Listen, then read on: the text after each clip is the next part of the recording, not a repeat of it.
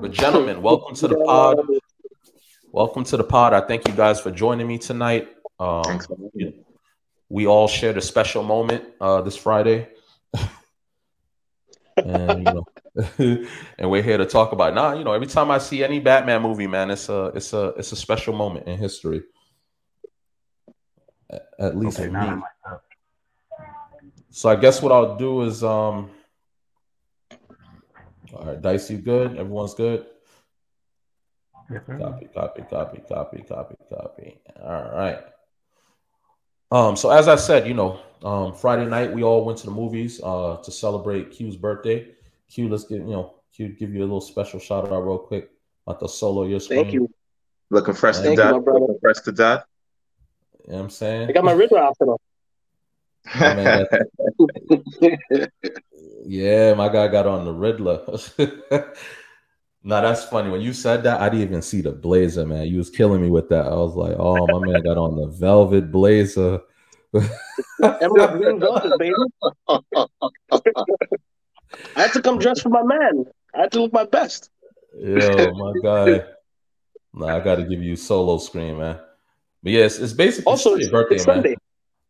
Today's Sunday? my birthday. Today's my actual birthday. Oh, it's your actual birthday. Oh, all right. Yeah, the 6th. That's right. Oh, my man, That's right it, baby. here.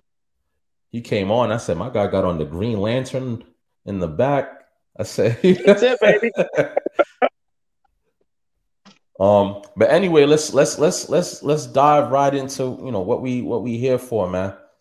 So I tried to break it down as best as I could, but again, you guys feel free to, we can mix it up. There's going to be things that someone misses, so somebody could clean up after somebody. But basically, we're here to review the Batman. And let me put all of this in here. Sorry, guys, I'm in my little technical difficulty here. So I thought I would break it down from obviously the beginning of the movie, the end of the movie, and all of that, in the middle. But there was one part I was thinking about was the casting, because that was like a conversation for the movie in general, ever since, Robert Pattinson got casted for the role, and, obviously everyone else for the Penguin, Catwoman, and all of these things. So I thought it would be fitting to kind of just start there and, sort of get your guys' take on how did you feel about the casting? Did you feel everyone fit their roles perfectly? Did they do a good job? Could there have been someone better casted for a certain role? So what do you guys think? Or who would like to start, I guess? I think the thing that a lot of people had worries about when this first started was someone like Robert Pattinson taking on this role. Worried a lot of people because he comes in with that stereotype of being from, what is it? Is it Twilight. He came from Twilight, and that worried a lot of people. Kind of like the same way that Ben Affleck worried a lot of people when he got cast for that last set of Batman movies. But very much like how a lot of these studios have been doing, they've been going to these super big time, really, really talented actors to play these classic American superheroes, and selecting Robert Pattinson, especially for this super dramatic role, was proven to be a great decision. He did a fantastic job, especially for how moody and tortured this Batman was aiming to be. I thought he did fantastically. Absolutely. I have to agree with that. Who I was, I don't think the only person that that I felt was sort of questionable was the Riddler, right? Because Riddler has a certain persona that goes with him. He wears the suits with the question marks, and he's supposed to have like a sort of, he's supposed to be slick. Supposed to be funny. Yeah, funny, So when I saw who they casted for it, I just couldn't. I saw the nerdiness aspect to it because obviously he's a genius and he loves riddles and puzzles and all of that. But I just felt like maybe Riddler is a little bit more in shape than that. Is a little taller. Just the way that he's been depicted in the comics or any animated Batman movies you've seen or just in real life Batman movies. We'll mention it with George Clooney. I said with George Clooney with you guys know what I'm talking about with Two-Face, Riddler. Jim Carrey. Jim Carrey. I just forgot. Yeah. Was it Val Kilmer? Val Kilmer was the Batman at that point? Yeah, Val Kilmer was the Batman. Yeah, it was the Batman that one. So that was just a little questionable for me, obviously with the black leather mask. But I understand they were digging from a different source at this point. But overall, I think everyone, in terms of casting, they nailed almost everybody. But again, Riddler was the only one I was really sort of like, why is he wearing the leather mask and things like that. But other than that, I think they did a fantastic job with everybody. You know what I didn't realize, right? Throughout the movie, the Penguin's character was Colin Farrell was playing the Penguin. That was great. I did not, I could not see it, and I was trying to figure out who he was, and then I later looked up I had to look up the cast, and I was like, wait, that was Colin Farrell? Yeah. Are you kidding me? Yeah. Wow. Listen, whoever did the makeup for that, kudos to you guys, because that nailed it. You nailed it. You nailed it 100%. I could not see Colin Farrell in that face at all. And then now, I'm going to have to go back and watch it again and pay specific attention to the Penguin and be like, wait, hold on, that is Colin Farrell. Get out of here. But that's great. That was a great makeup job on him. Great makeup job. Another important part when it comes to casting is just trying to get chemistry to work, especially in a movie like this where so many of the characters are sharing the screen all at the same time. And with Robert Pattinson being the main character, he has great chemistry with Zoe Kravitz, but he also had great chemistry with Commissioner Gordon. Or I guess he's Detective Gordon there. Every time those two are on the screen together, they worked together so well. They played off of each other fantastically. Really enjoyed that as well. Like a buddy cop. Like the buddy cop. Yes. Yeah. Q, did you have anyone that you was... Oh, no, go ahead. Sorry about that. No. I was going to piggyback off what Shelly said. He was right. Jeffrey Wright. If you've seen Jeffrey Wright, you already know Jeffrey Wright is the man. Yep. So when he said he was going to play Detective Gordon or whatever he is, it's going to be magic.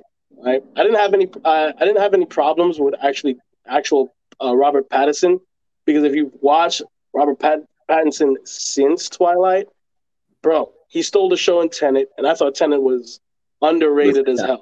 He was great. Yeah, he did a really good job, and he showed that he grew. If you watch The Lighthouse, he plays this very broody, weird character alongside with Willem Dafoe, and you could tell that this guy has grown. So I know people had their qualms with sparkly vampire guy with the frosted blonde tips, but I'm like, yeah, he's way past that. Looking at Paul Dano, who was the Riddler, I had some reservation, but this is the guy that played the opposite to Willem. What's his name? Daniel Day-Lewis. There Will Be Blood. Remember, he was Daniel Day-Lewis's main opposition, and that kid can act. So yeah, I think what Amo or maybe Shelby was saying. Oh, Shelby was saying earlier when these studios they take their time and they actually invest in really good actors, forget about it. You're gonna get a good performance. You're gonna get a fantastic performance. So I was thoroughly surprised. And Colin Farrell, not that anybody stole the show, but if anybody did steal the show because they did such a good job, he stole it. He stole it a little bit. He did a very good job. Yep. The thing that's so hard to do with these kind of iconic characters who've been on the big screen before is when you put them back on the big screen, everyone's going into the movie with some kind of recollection of the last person to do that. So the hardest thing to do is to bring in this new actor playing this same character, but then to also make the character different enough where they're still recognizable, but not constantly reminding you of the last person to play it. And while Robert Pattinson, I came into the movie still having Christian Bale in the back of my head and Val Kilmer and all those guys in the back of my head. And that first opening scene, that first opening sentence, right, where they bring him out and you see him for the first time, it immediately got rid of every other Batman in my head because I've never had a movie start like that before. It's arguably probably the greatest start to any Batman movie we've ever seen. And it's not over the top. It's not doing anything crazy with explosions. It's all about setting a mood and and setting an environment and then capitalizing on that, putting Batman almost as a set piece. Gotham, this also might be the best Gotham we've ever seen either. It's as well. This 100%. Is a fantastic Gotham, and he's 100%. Almost a set piece in Gotham. He works with it so well. But to go back to the Riddler, everyone remembers Jim Carrey. It's such a iconic performance, and to then take this new guy and make him such a different character altogether. And it's less about being criminal, less about the riddles, and more about the fact that he was a psychotic madman who was murdering people at his own whim with his own sense of justice. That's a total reinvention of the Riddler, not one we've seen before, and especially not on the big screen at least. And that gave the character room to breathe, which was fantastic. But I think what you see now, Shelby, with all the newer DC, going back just to Joaquin Phoenix's Joker, they're trying to go for more, because I feel like this Batman was the closest thing I could compare it to was that movie, because you had characters rooted squarely in reality, right? Mm-hmm. And not this over the top like zaniness that you have in like the Joker and the Riddler, Jim Carrey, which is great, and don't get me wrong, that has its place because that was comic books for a while. But over the past like two plus decades, like comics have really, like all the comic book fans that were kids have grown up, and now they're like, so as grown-ups, we want to see more grown-up themes. We want to like kind of explore that, and I think Nolan did best when he started that whole lineup with Heath Ledger and whatnot, and you see how like it's like the characters now, again, rooted right in reality. These are the guys that you would see, the so quote unquote incels or whatever, or the guy that has axe to grind. The same thing with Joker. Yes, exactly. When you see the beginning, it makes sense. It's like, okay, cool.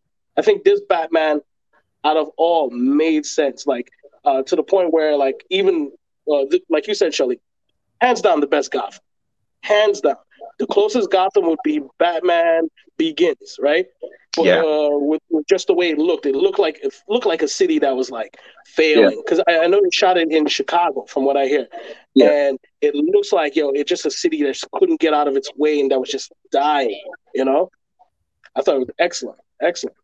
Yeah, I think that Gotham. I think they got the model from if you watch the series Gotham. It's similar. It's the similar. The map is similar.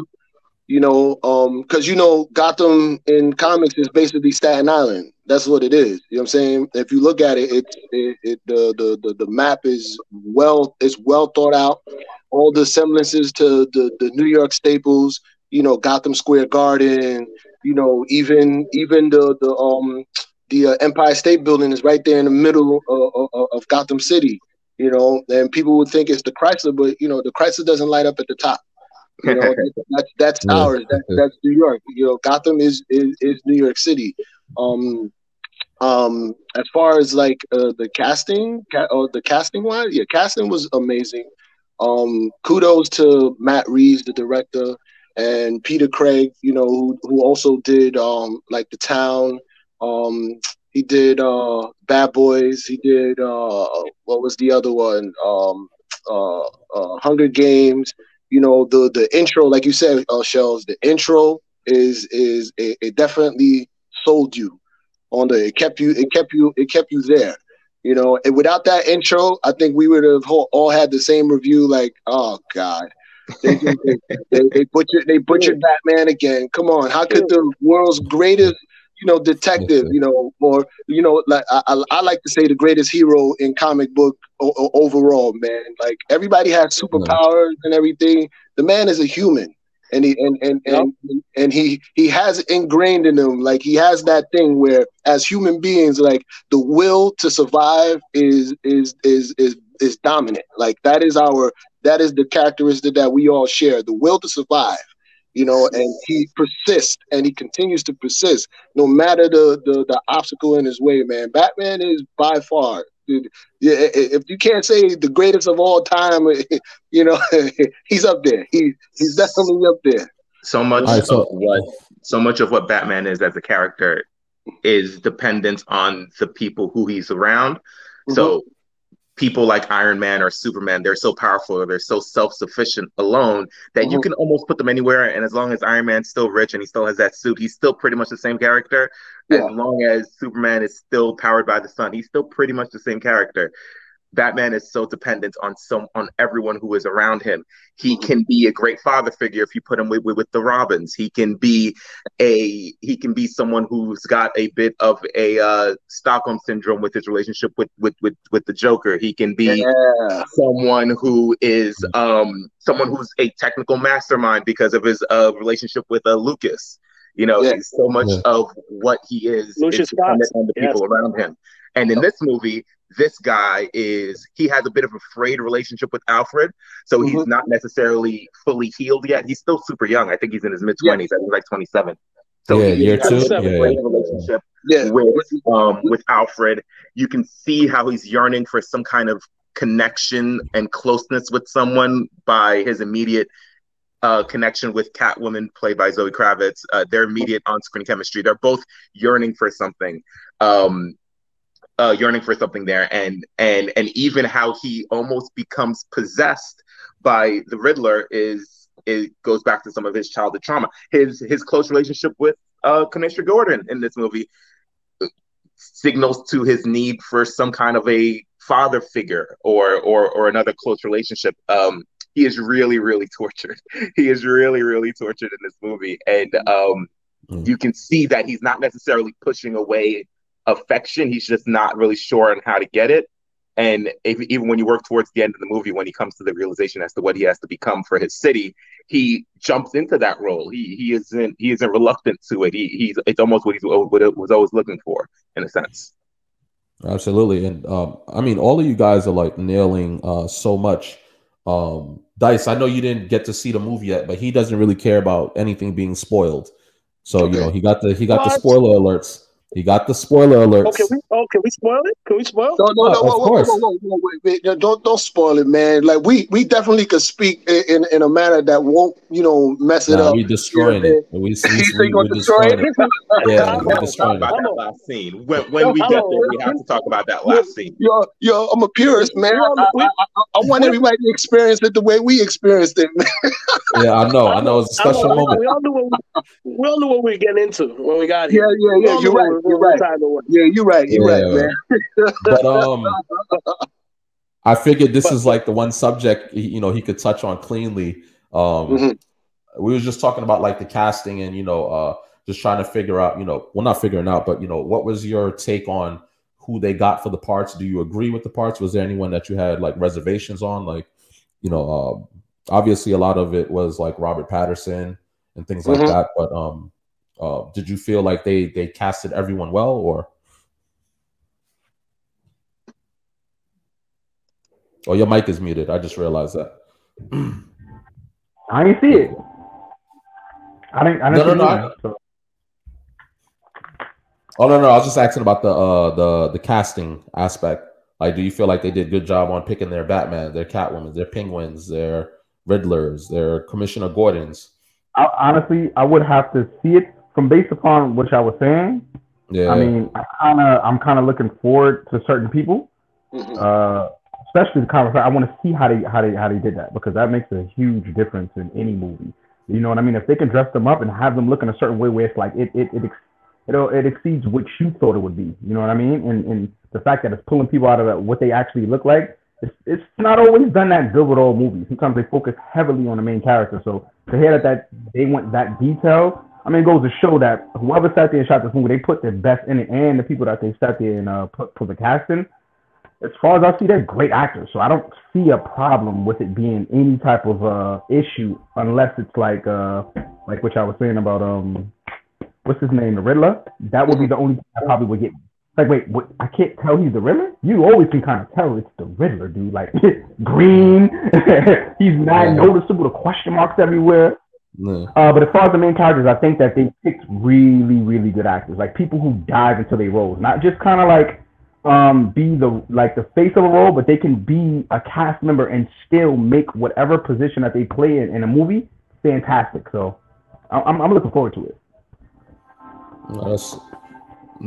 They definitely did a great job. And again, guys, he doesn't really care if we spoil anything. He's still gonna go and watch it and enjoy it the same way. So yeah, I'm still going. I'm a Batman fan, dude. I don't give a hell what happens. I'm seeing that movie, man. Seeing that movie. Look, man. Yo, you gotta see it in IMAX, though, bro. It's fire in IMAX. Mm-hmm. Yeah, the RDX, the chairs throwing you. About to throw Oh yeah. When you gotta look around when you hear sounds like, oh shit. Hey, Jimmy, can I ask a question? Yeah, what's up? I wanted to ask a casting question, and it's it's to obviously it's to the panel, but I wanted to ask everybody who their favorite character was in this movie. Since we're talking about casting. Wow, you put me on the spot here. You want to know what? Wow, why you had to do that? To be honest, this is what we're here for, right? Yeah. To be honest, I'm not gonna lie to you, man. Obviously, it's too easy just to say Batman. I am a heavy Batman fan. But I must say the Commissioner Gordon aspect. Yes. I loved how they picked up on like their real relationship. Obviously, this is the movie is based in his year 2, and they really nail their relationship at the beginning. Before he was commissioner, and he can just have Batman is here. You can't say nothing. He had to really put himself out there for Batman. You know what I'm saying? Like really take the heat and be like, hey, man, he's here with me, and and he took a lot of flack for that. And I think just to see Commissioner Gordon in that youth and sort of like scheme with Batman on certain things, and basically always putting his job on the line. So for me, I think Commissioner Gordon really did it for me. The Penguin is close. And I guess what we'll talk about, because there were certain scenes where I was like, they and to go back to what you were saying, Ammo, I completely forgot who they casted as the Penguin. I knew who they casted for the Penguin, but when I started watching the movie, I completely forgot about him. I'm just like, who is this guy? And I said, you were watching the Penguin. You were watching the Penguin. The makeup work was crazy, but I have to say, between the characters, I mean, Penguin is giving Jim Gordon a little run for his money too. But those two, I feel, if anything, because to see again, and we speak about the Riddler, and we talk about how iconic he was, obviously, because he was already in a cinematic universe. Anyway, we can't forget about the Penguin and Catwoman, obviously. And my first time seeing the Penguin, I remember my mom took me to the movies. And it's crazy, I must have been like 8 or 7. And, you're not supposed to remember anything from that age. Well, you are, but, my mom took me to see that movie specifically. And I always tell her, like, yo, thank you. Whenever a Batman movie comes out, I always call her after the fact just to speak to her. Because, taking me to see that movie, I don't know what made her do it, because she's not into that stuff. But, I just remember seeing Michelle Pfeiffer. Yes. I'm not going to butcher the Penguin's name. I know who he is. Danny DeVito? Thank you, sir. Thank you. I don't know why that was leaving me. But, Danny DeVito I always thought was perfect for this role because he's short. It was easy to make him like a little chubby. They gave him the flippers for the hands. They did everything so perfect. So I wanted to see what the new Penguin looked like in today's age. And they really did a good job. And he played the role very well. Damn. I'm a little conflicted. So who is it? You gotta pick one, brother. You know what? I'm gonna leave the Penguin for someone else. I'm gonna go with Commissioner Gordon because he did a good job. I love that they showed their actual chemistry. You understand why later on the Batman grows to love him as family. You get what I'm saying? I think they really elaborated on it. It's not just like, hey, he lets me be Batman. It's like, hey, I got your back. I'm willing to put my career on the line, for you. I'm willing to take a bullet for you. So, that was sort of Commissioner Gordon. What about you, Shelly? What do you think? So much of their on-screen relationship with Commissioner Gordon and Batman is it's very obvious that they have hope in each other or they have faith with each other, but they're not necessarily fully intertwined as they will be later on. It's still the very early stages of relationship, and they're very much almost pleasantly surprised with what the other person is turning into. There was some great casting choices. The guy who played Marconi, Turturro, what was his name? John Turturro. John Turturro. Yeah, he was great. He was great. Turturro, yeah. Excellent. But if I was to choose a favorite, it's not to be basic, but I really, really did enjoy Robert Pattinson. Especially because he again, for us to know of all the Batmans that have ever existed, for him to come in and then fully implants himself with his own identity is a truly impressive job. But also they've taken a tack on, like one of you guys said earlier, of getting these super, super talented actors to play, honestly, children's characters, to play these superhero characters. He did a great job. Even if you go back to the young man who plays Spider-Man now, Tom Holland, they go and they get these super, super classically trained actors to play these, again, children's characters, and they bring so much to the role that it's put in conjunction with the fantastic writing, the great directing, and that acting performance comes through by showing the layer and the depth. That scene where it is the longest time we get to see him out of the Batsuit and away from being Batman, but still very much doing Batman work, when he shows up to the funeral of the politician, and he's in that hall, he's being recognized, and he's not doing billionaire playboy Bruce Wayne. Yeah. He's very, very almost sheepish. He shies away from the attention. People recognize him, and he doesn't necessarily lean into it. He's very much trepidatious on even being touched or being praised. It's not a role that he's comfortable with. And if you go from there to then where that scene ends before he dons the Batman suit, with him leaping into saving that young boy from that car that comes ramming in there, he leaps into action immediately. And the ability to pull off both those things and make both of those things believable, for him to be both sheepish and shy away from the attention that he's getting as Bruce Wayne, but then as soon as danger enters the scene, for him to jump into the immediate role of saving that young boy is a very hard range to pull off, and he did both of those fantastically. Yeah, no, that's a, speaking of that, that little boy was very important in that movie, and I know you guys saw that from, you know what, we might as well get right into it, breaking down the movie right here. So, we didn't get to Amo's favorite character yet. Oh yeah. Listen, you ain't gotta ask me, man. You know what I'm saying? No, I saw my future wife. She did her thing. You know what I'm saying? She was great. Zoe. You know what I'm saying? Zoe Kravitz, if you out there. Bro, you know what I'm saying? I thought that was my future wife. What the hell? I'm shooting my shot now.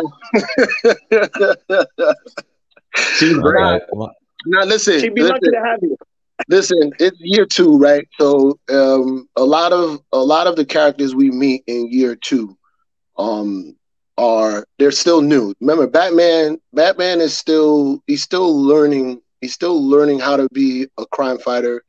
Selina Kyle is pretty much young too.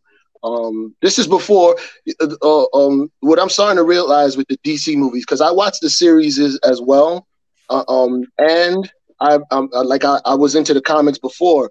The problem is that they're starting to mesh, the origins and New Earth 52, Earth 52, which is Yeah, after all of the Earths are wiped out, there's only one Earth left, and all of the heroes' origin stories all change. So even Selena Kyle's story changes, and the plot twist in the movie, I'm not throwing nothing away, does coincide with the Selena Kyle in this movie, but it's actually a different character who's the dad. A different mob boss who's the dad. But as far as the costume, yes, that's that you can tell, like she hasn't gotten, she's not into her character yet. She's still a small time robber. She's not developed. Like we're so used to seeing because Michelle Pfeiffer's Catwoman, that was a great origin story. That was it was a great origin story. We saw the recluse, woman that, was traumatized and somehow survived the tragic fall, and boom, the 9 lives theory came into effect. We didn't get to really see that with Selena Kyle in this, with Zoe in this one, but we did see, the young girl who's, figuring out, okay, what do I want to do with life? Am I really a crook? Oh, no, but I'm working in this, environment that's full of criminals and people doing, all these things underneath Gotham's nose. But yeah, definitely, Catwoman was my favorite character in this movie for sure. She very much plays the catalyst a lot of times for Batman. She is the one who is constant. Like, she's not necessarily focused on him. She's focused on her friend, and she's focused on B, some kind of vengeance against her father. Yes. She's the one who's always pushing Batman. Batman's always, maybe we should lay back, and then she goes, "No, we got to go now." She's always ramping. Yep. They're providing a balance for each other there in that movie. And she's the one who's operating with a sense of urgency, while Batman is more than okay lurking in the background and being more patient with some of these things. Q, did you say who was your favorite casting choice? Oh, no, I didn't. Don't get me wrong. I think everybody answered fantastically. I agree with Amo. I think Michelle Pfeiffer is like the best Catwoman of all time. But with this Zoe Kravitz, I think if they do what I think they're gonna do with her the next couple of stories, she's gonna be hands down the best, because her character is fantastic. She wasn't just some little 90-pound chick knocking around 300-pound guys. She got just as good as she gave. She was getting wrecked. It was like realistic. I thought Jim Gordon, him and Batman was great. I think Penguin stole it a little bit. But if I had to choose one character, and it's not necessarily a character, but to me, it was like a character within itself. But the whole Gotham City was my favorite character, because you finally got to feel like you were in Gotham City. There were parts in the movie where I just forgot that I was in the movie theater, because I'm like, yo, I'm in this world. I feel like, yo, this shit feels hopeless, And this dude, he's like, I'm here 2 years, and you see him, he's busting his ass. He's like taking notes. What do you call it? Because like every day bleeds into the next day. As a guy that's been a night owl for years, I understand that. Like, after a while, like, you don't know what day it is. You're like, oh man, what day is it? It's like, because you're just up all night, and there's something about him, and I guess I would say the music also, even though that doesn't count, but like the music was a character in itself. Bro, listen, Giacchino he's the best for a reason, right? He's the best for a reason, because those themes, it just made you feel like he was ratcheting it up. It was so good. Everything about that, like the feel of that place, I was like, that's like my ultimate favorite character. You guys keep hitting on a key thing that's very important, right? Because I heard you mention it with Catwoman, right? And the comparison between obviously Michelle Pfeiffer, right, and Zoe Kravitz. Obviously the first one, it's a little different because there's a supernatural origin, because technically she died. And all those cats, and all those cats doing whatever they were doing to her, I forgot that. She actually died. Yeah, and she actually got cat power, just like Halle Berry. They actually the pussy got power, bro. Yeah, he's stupid. But she actually got powers and abilities that enabled her to do one thing that was sort of missing for Zoe was that origin story, because obviously we see her, right? But where did you learn how to fight like that? Where did you know what I'm saying? They didn't really, I mean, obviously it's not meant to be an order, but they kind of gave everyone sort of like a, hey, this is why I am the way that I am, and this is why, you know. So I hope in the future movies they kind of sort of dive into her a little bit more, like you know, like where the hell did you learn that? Because your mom, you know, she worked at this club. Well, you know, I just in a place as tough as Gotham City, you can always just lean back on her acrobatics, being on some kind of gymnast. But the fighting, you know, if she didn't have any connect, because like she was super proficient and so skilled that's not something you learn on the streets. She was a lot rougher around the edges in her fighting style. She is super technical, really flexible, really technical with how she fights in that movie. So that does deserve some kind of explanation. Yes. Yes. You saw the plot armor for Batman.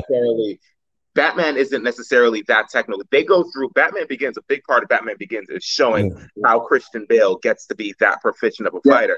Yeah. Robert Pattinson is not a proficient fighter in this movie. He's not a technical fighter. He just hits hard.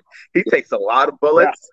He just punches. That is all. There's a scene in that movie towards the end where he's just swinging a rifle, just hitting people in the head. He is not a proficient fighter at all. Not the way that she is. And not at all. But you notice the plot armor, right? Because obviously the scene, you know, everyone saw the scene where Catwoman is fighting Batman and she can't even land a finger on him. But for some reason, she's like smoking everybody else. But I'm like, she can't even, he's dodging everything effortlessly too. You know, so, but you know, we already here. Also, it's one-on-one. It's one-on-one. Like Batman on like 5 dudes, 10 dudes. No, you're right. There is a bit of plot armor, but also they set it up so that it wasn't too plot armory. Can I say that? Yeah. Well, I don't think that either one of them entered that first fight with the intention to hurt or, I guess, kill the other. So they were both able to take it off a little bit. Are we going to move to the beginning of the movie now, Jimmy? Because by the way. I mean, listen. When it comes to like that beginning of that movie, like I said before, everyone's coming in. We've all seen a handful, if not close to a dozen Batman movies. And yes, you do get introduced to Batman, but like you said, you're also in those first few scenes introduced to probably one of the best characters in that movie, Gotham City. It's not just one scene, it's not just one person. You are hopping around on like 3 or 4 different groups of people. The gang on the train, the guy who's spray painting. The guy who's spray painting. There's a bunch of crime going on. There's robberies, and you're hopping around to all of them, seeing the state of Gotham City, and it's dark and it's gritty, and it's not that Batman shows up everywhere. It's not that symbol shining in the sky is meant for him to come get you, who's just spray painting or doing some petty theft inside a grocery store. Right on the corner. Right. It's not for that. The fantastic line in that beginning of that, while he is doing the voiceover work, by the way, is fantastic. We've never seen that before by Batman, but it really sets to me. Yes. The voiceover work is super fantastic. And what happens is the line, you guys can help me if you remember this better than I do, but he goes, if everyone fears me, if everyone is scared that I'm lurking in the shadows, then I'm no longer Batman. I am actually the shadows. I'm every shadow that you see. And he's not there. He doesn't show up for the guy who's robbing the place. He's not showing up for the guy. He didn't show up for the guy who's robbing the store. He didn't show up for the guy who was spray painting. He didn't show up for the other guy who I think was robbing someone. But they're all scared. He's not there. They don't know he's there. They do the same shot with every dark alley or every dark hallway where they're scared of that, and he doesn't show up. He only shows up in one group, and he shows up for the group of gang members who were trying to rob that man when he got off the train. And that is a phenomenal beginning, just showing at how he is omnipresent, where he doesn't necessarily have to be there for him to be there. And it opens up with that scene with his fantastic theme song. That is a great theme song. That is a great theme song. Michael Giacchino, man. Right. And Giacchino's the best. They didn't use that even. They didn't use it in his action sets. They used it as almost an entrance. It is accompanying Batman when he enters a scene. So that first time you see him, that's the first time you hear that theme. He's walking out of the shadows. They do a great job with the heavy steps that he's doing as he's walking outside of the shadows. And he appears, and we've all seen the scene. It's the scene from the trailer, but it's given so much of a better impact and such a much heftier weight to it because of the setting work that they did. It goes on for like 3 or 4 minutes where they're just setting up his actual first appearance. And despite all of us seeing that scene where he punches that guy and he says, "I'm vengeance," we've all seen that, but the 4 minutes that they put before that just put it in a whole different light. It's a fantastic beginning to a Batman movie, arguably the best beginning to a Batman movie we've ever seen. 100% the best beginning. The next would be the opening to The Dark Knight with the Joker, with all the Jokers. Like, that's excellent. Yeah, I'm telling you, like, the way they that music ratchets up the anxiety and like the build up. Like, you could feel like, it's about to go down. This place is dangerous. Anything could happen. It's like the tension is fantastic. I loved it. Absolutely, hands down the best. And like I said before, immediately sets him apart from every other Batman that existed. And that sometimes that takes an hour or two to do in some of these movies, right? Yeah. It takes an hour or two to do, and they did it within 4 or 5 minutes of this movie starting. They immediately set him aside, set him apart from every other Batman. That voiceover work it's all these things coming together. It's the character, it's the voiceover, it's the music, it's the entrance, it's the setting, and all of it comes together to crescendo into him coming out of the shadows. And again, super well done. I can't say enough about it.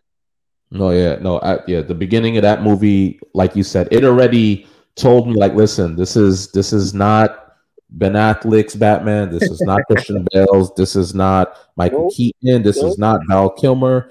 This is complete a different energy, a different vibe. And like you said, I think that voiceover, especially where you're going through Gotham City and he's like talking you through things. And he's like, I walk among them, but I'm watching, and you see him in his normal getup with a hoodie, just walking around and really just on the ground. Obviously later in his career, he's on rooftops watching you, but he's really on the ground, really learning and lurking and actually watching different crimes. And I almost feel like he was trying to choose which one is most important to sort of target, because he's like, there's so, like you said, he said he can't be everywhere. However, when that signal goes into the sky, it's not just a calling, it's to strike fair. Like, it's a warning, you out here doing, so like you said, you saw the guy that was spray painting terrified. He looks at the can goes into a dark building. He's just like, I'm not going to go in there to get that can. You get what I'm saying? So, the beginning of that movie, the voiceover, I just love that he was walking us through his experience as he was doing it. I thought that was very important. Again, it's not an origin story, but I felt like we were the journal and he was the pen writing in that book, sort of writing the shit, because fantastic intro. Definitely excited. Of course, it was raining. It's always raining in Gotham. Yes, raining. Yes, always raining in Gotham. God damn. The umbrella business is crazy. One thing about that beginning where it was crazy is like it kind of like Shelley said, it kind of like broke down who he was. Like, it showed that, like, okay, this is a dude that, again, just started out. He's still a rookie. He had the ugly combat boots, all the makeshift things, like, and it's like fantastic because you're like, yeah, this is what a real life superhero would be like. It would be clunky. He'd be getting hit. It's like, the danger feels like it's real, but if you slip up, he will sleep you. That man was ready. He ran the fade on all of those dudes, man, and he had no problems doing it, And I thought what was great about that whole ending sequence is the guy who he saved was scared of him. you know. And so again, it shows that not a lot of people know him. There's a bit of a distrust with this what do you call it, vengeance guy or whatever. Yes. You know, like it was fantastic because now you're like, oh, Batman.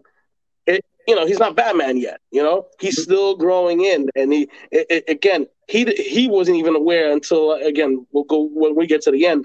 I'll expound a little bit more, but like he wasn't even like aware of like what's happening. He's just driven. Like, okay, I just finished training.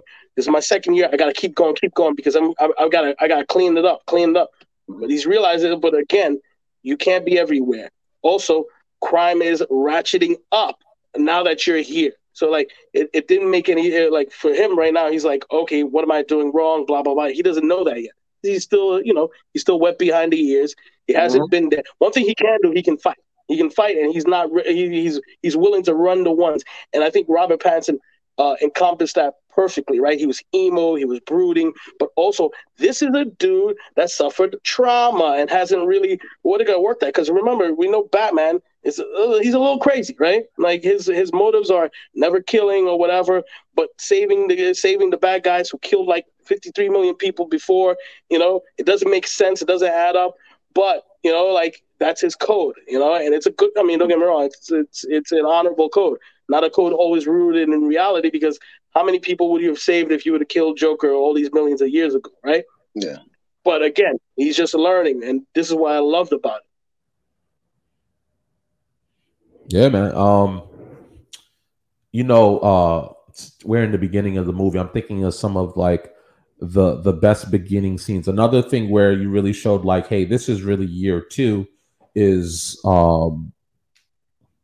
and which was like actually one of my favorite scenes at the very beginning of the movie. Outside of the intro, it was really when he shows up to the crime scene for the first time, right? When we first see him showing up to a crime scene, and you know he's here to, you know, obviously meet.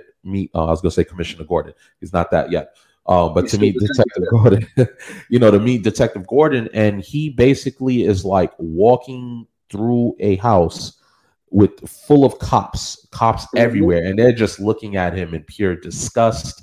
You know, he's fully alienated. They do not like him. He's walking by. One of the cops called him a freak, and you know, and when he did call him a freak, you know, the camera was angled to, you know, Batman's back as he was walking in. I'm telling you, I thought that he was gonna stop walking and come back around to like yoke him up to say, yo, what did you say? But he's completely ignoring all of it. But it was like, listen, this is not the Batman that everyone is kissing his butt. This is like, who the hell is this guy? He is a vigilante. We don't want him here. Why the hell you keep? And again, that goes back to Gordon, you know, taking that heat for him. But you know, just that scene there, him showing up, them really showing his detective attributes. You know, a lot of the other Batman movies, it's not that he's not a great detective at that point, but he's done a lot of things to make that part of his job easy. There's so much technology where he's like, doesn't even need to figure anything. Let me grab the bullets, ballistics, let me put it in a machine. It scans everything. I can scan the fingerprint. This here, he's like looking at the blood splatter on the floor. He's walking around, you know, you had the professionals there, you know, trying to tell Gordon, what's happening with the body, and he notices something completely different from anyone else. It's like, hey, he was alive when that finger was taken, you know, and things like that. So it just really showed. One, we need to understand, you know, it just showed like the beginning, like he was grinding. He wasn't as polished, but you know, the detective skills there, again, which is skated over in almost every other Batman movie. They really nailed that there. And then what made that scene even more powerful, because obviously the Riddler had killed the mayor, right? And the mayor had a family, which a son and a wife, and the son came home to find his father dead. You know, and when they told Batman that, and he went, and he specifically, like right after that, he heard what the kid came in on this. He went specifically to that kid's bedroom and stood outside of it and just looked at the kid, because he felt no one is going to understand that pain more than Batman. In that entire house. And you know, Batman felt for him, and it was almost like there was that connection right then and there. Like, listen, anything you need, anything, I'm here for you. You understand? Without saying anything, but he was just like, damn, I remember going through it. You know, that's such a great point.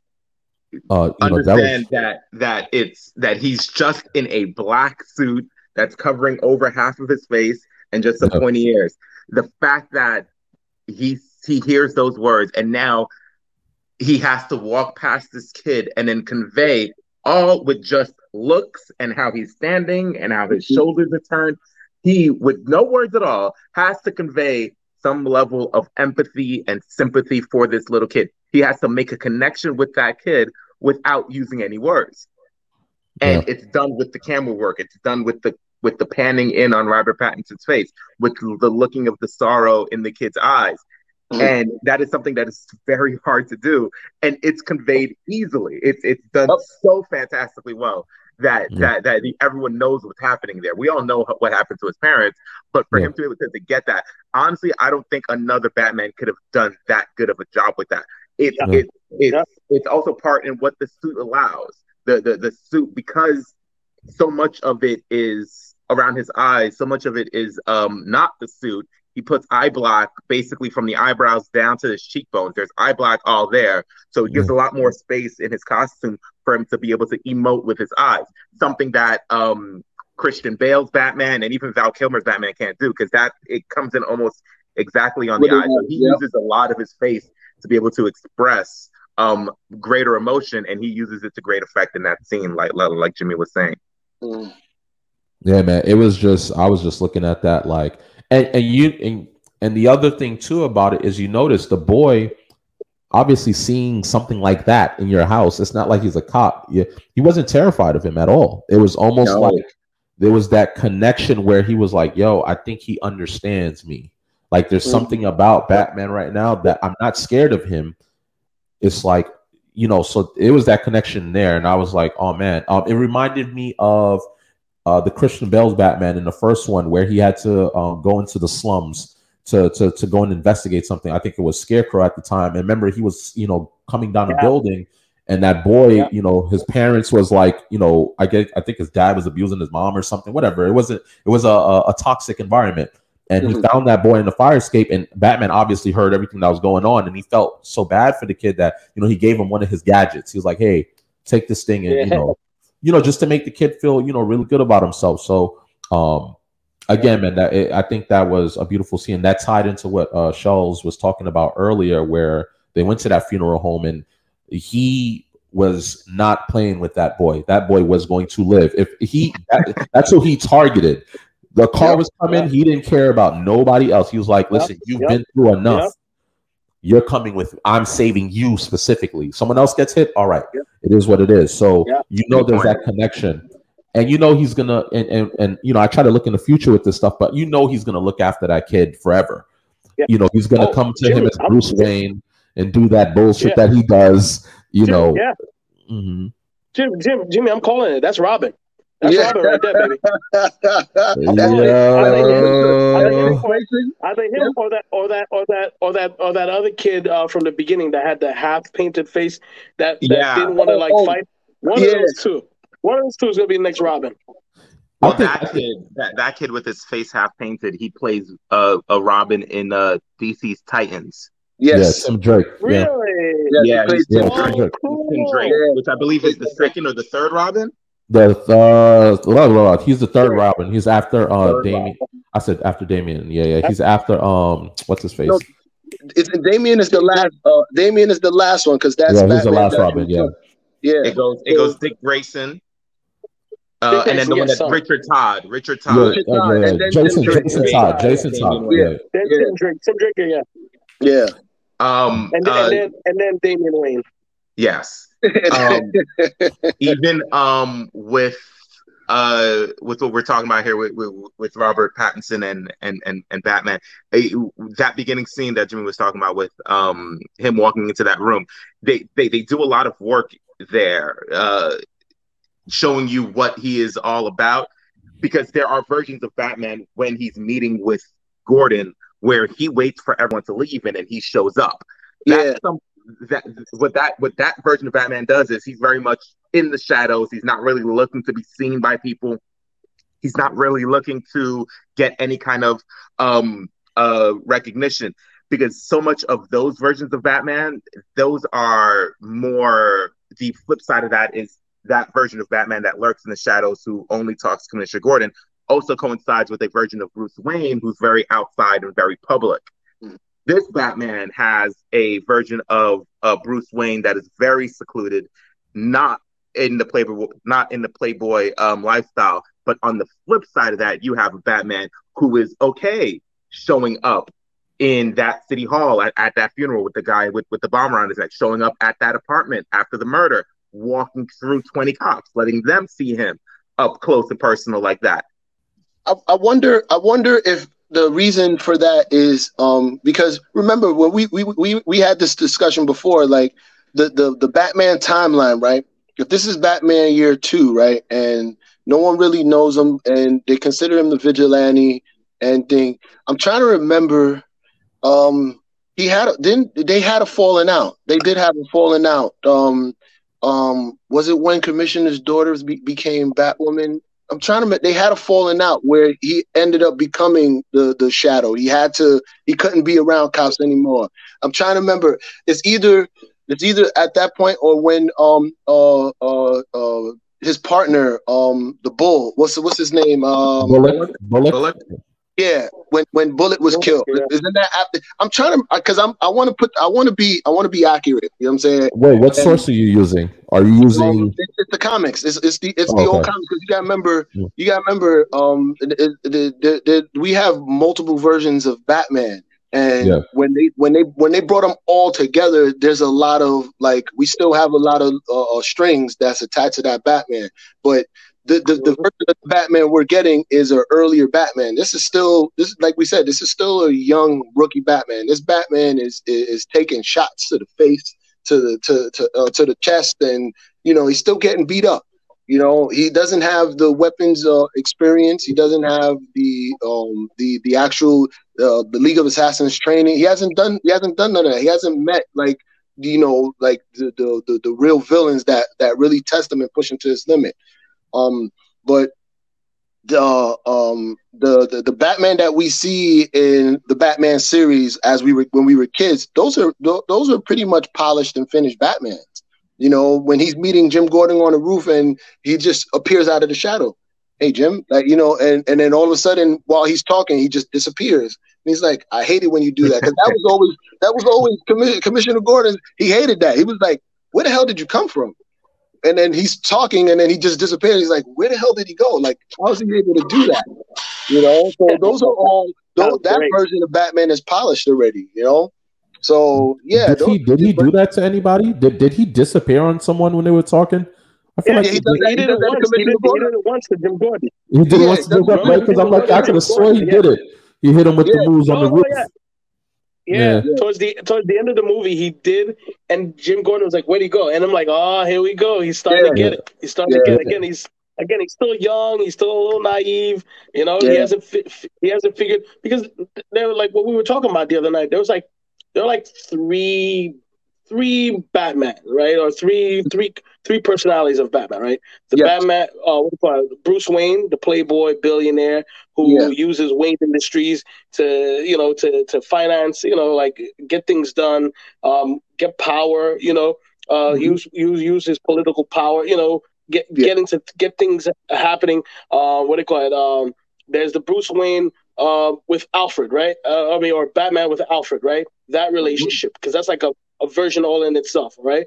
Or Batman with like people like Alfred, right? That side, and then there's Batman, which is his true self, so to speak. He's not Bruce Wayne. His secret identity is Bruce Wayne, because he's really Batman. Yeah, no, absolutely. And that's something that the Riddler, I guess we'll get into that more towards the end of the movie, but that's something that he really gets into. Another powerful scene for me at the beginning, it plays to what Q was kind of saying, right, about Gotham City, because this is more scenery based here. Yeah. But when they actually showed him going to his Batcave, To me, that was extremely different. I'm thinking this guy's going to have to take a drive through the countryside to get to his mansion. He got there relatively quick, going down staircases in like abandoned train stations. Abandoned train stations, yep. And then he already has a wall that like comes up, and just real classic new shit. At least, obviously Christian Bale's Batman, you have to see him build that up, his cave. Yeah. Like this seems to be already, somewhat, it's not super polished, not yet. But when you go in there and the brick wall lifts up, I'm like, oh man, he's the Batcave? So the Batcave is also something really important in these Batman movies.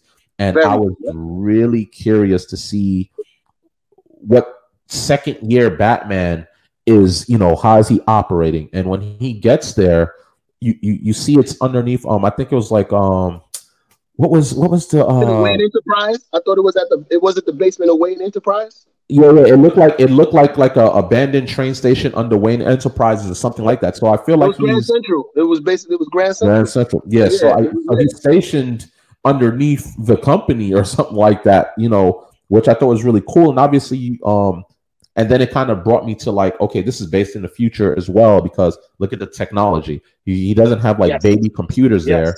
But it shows, and here's the thing.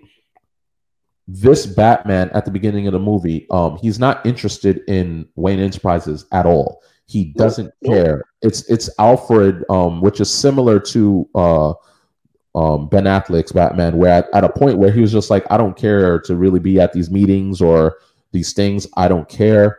He wasn't interested in it. He was just more focused. He's like, if I'm no use to these people as Batman, I don't give a damn about being Bruce Wayne. Which ties into what you were saying about, that's his true identity as Batman. But another thing that I was tying in, because it's the beginning of the movie, like, I was like, what type of technology does he have? What is he using? And, I thought the coolest thing in the world to it was like, it looked like an old Batman movie, but it's like the technology was futuristic. He had the contacts that he took out of his eyes that were actually cameras to sort of record everything he sees. But I'm like, okay, clearly the era this movie is in, contacts as cameras, and he's able to put it in the machine and play back everything that he did that night, because as he said, sometimes he can't even remember, and just seeing him sitting there in his man cave, doing some more brooding, writing in his journal about his adventures and what he did that night, and and all of these things. So I felt like the Batcave scene at the beginning of the movie, the way they showed it, they showed he already had his vehicles. You saw the vehicle, but it was wrapped up at the moment. And he's obviously riding around on a motorcycle most of the places he goes. So I thought that was a really good part at the beginning of the movie for them to show that. He was getting dressed. He had a backpack with him where he was getting dressed in the shadows and coming out of the shadows. Yeah. You noticed that he rode the bike everywhere. Movie, actually. Yeah, so he did that. He did that a few times throughout the movie. I was like, wait, hold on. He didn't leave where he was like he normally. Oh, okay, yeah. So like that, they're literally giving you hints like, oh yeah, he's still new. Like he's really learning. Like, okay, I got it. Yeah. It was actually really good. Like I love Peter Parker of him, actually. Very Peter Parker of him. Yeah. He said very Peter Parker of him. Well, it's also that's the Clark Kent, like, hey, let me run into the phone booth. Yes. And what else? And there's something I'm missing. Oh, the beginning of the movie. I think this considers as the beginning. They tap in. I learned a lot at the beginning, which with Alfred. Obviously, this is a different Alfred and Bruce Wayne relationship. It's different from anything that I've ever seen. Because, like I believe Q mentioned that earlier, they're not there's love there, but he's like immediately like one of the first things he says is like, "Hey, you're not my dad, right?" And I'm like, "Whoa, don't be talking to Alfred like that. Come on now, you gotta relax." You're talking crazy now for Alfred, man. Yeah, it's a different Batman. Like he's like the other Batmans we've seen at that point. Even when I think a little bit of Christian Bale did that a little bit at some points, but he didn't go that far. Like he had a certain level of respect. Not that this one didn't, but it was just sort of like like, hey, all right, you know, you were my guardian. There's love there, but stay in your place. I do this my way. Yes. You know, so I was like, damn, you know, what's going on there? And then this movie is completely different because, as Ammo mentioned, you know, Batman is not trained with the League of Assassins. He's trained with Alfred. Alfred is who taught him how to fight, handle weapons, whatever it is that you see Batman doing in that movie in terms of combat. The way he moves is completely Alfred, which is weird though, because I'm like, where does he get the shadow thing from? You know, so I don't know. That was like one of the biggest mysteries for me. Did he train with the League of Assassins yet, or is it just Alfred? I started to do the deep dive, right? I started to do the deep dive to figure that out too. And one of the characters in year 2 is the Reaper, who is a Caspian. What's the damn name? Crap. Because Leslie Thompson, right? So Leslie Tompkins is after Bruce Wayne's parents died in year 2. This is the original. This is like 1980 after Frank Miller did year 1, right after it came out year 2. But Frank Miller didn't write that. It was Mikey Barr wrote that one, right? Mm-hmm. So in that one, you see Leslie Tompkins raised Bruce. Was it? I hope I'm not messing this up. It's because Rachel Caspian is a charity worker, and her father is also his. I forgot his name, but he's the Reaper, which is the main villain antagonist in year 2, and the Reaper is the vigilante in Gotham. He's going around killing, you know, crime bosses, and he's taking care of the scum of Gotham. And Batman, who's still rookie, still young, he actually encounters this guy, and they fight, and you can clearly see the difference in expertise. The Reaper been doing this much longer than him. You know what I'm saying? And they get into a fight, and Batman soon realizes, yo, I can't keep up with him, and I gotta get away. So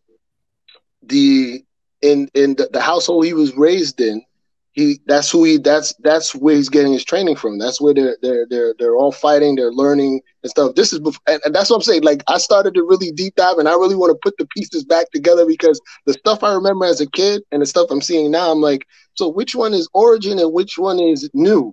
Like, they're doing a lot of melding and meshing, and that relationship with Alfred, like, we're so used to seeing Alfred is the one that raised Bruce. That's what we're accustomed to from Adam West's Batman to even the Batman series we had on television. It was like, oh yeah, this Alfred was always the caretaker and he's taking care of it. But what happened in that period between, you know, when he was a young boy to when him and Alfred actually started to form they cemented their relationship, you know? So Alfred's always been his moral compass, right, Amo? At least he's always been his moral compass. Well, that's what we've known, because when we seen the death of Alfred, that was one of the statements in the comic. It was like, yo, that's the dude that's always been, because he went off hinge. He definitely went off book after Alfred died. After Alfred died, he went off book. You know what I'm saying? So it was like, wait, hold on. What happened? Why did the Batman change? Oh, guess what? There's no Alfred. Ta-da. You know what I'm saying? So the death of someone close to him has always been used as a catalyst to take Batman to the next level. It's what happens with Tim Drake. Drake? No, Richard Todd. Jason Todd. Yeah, I let you go the first time, but I was like, nah, he's ODing with it now. Jason Todd.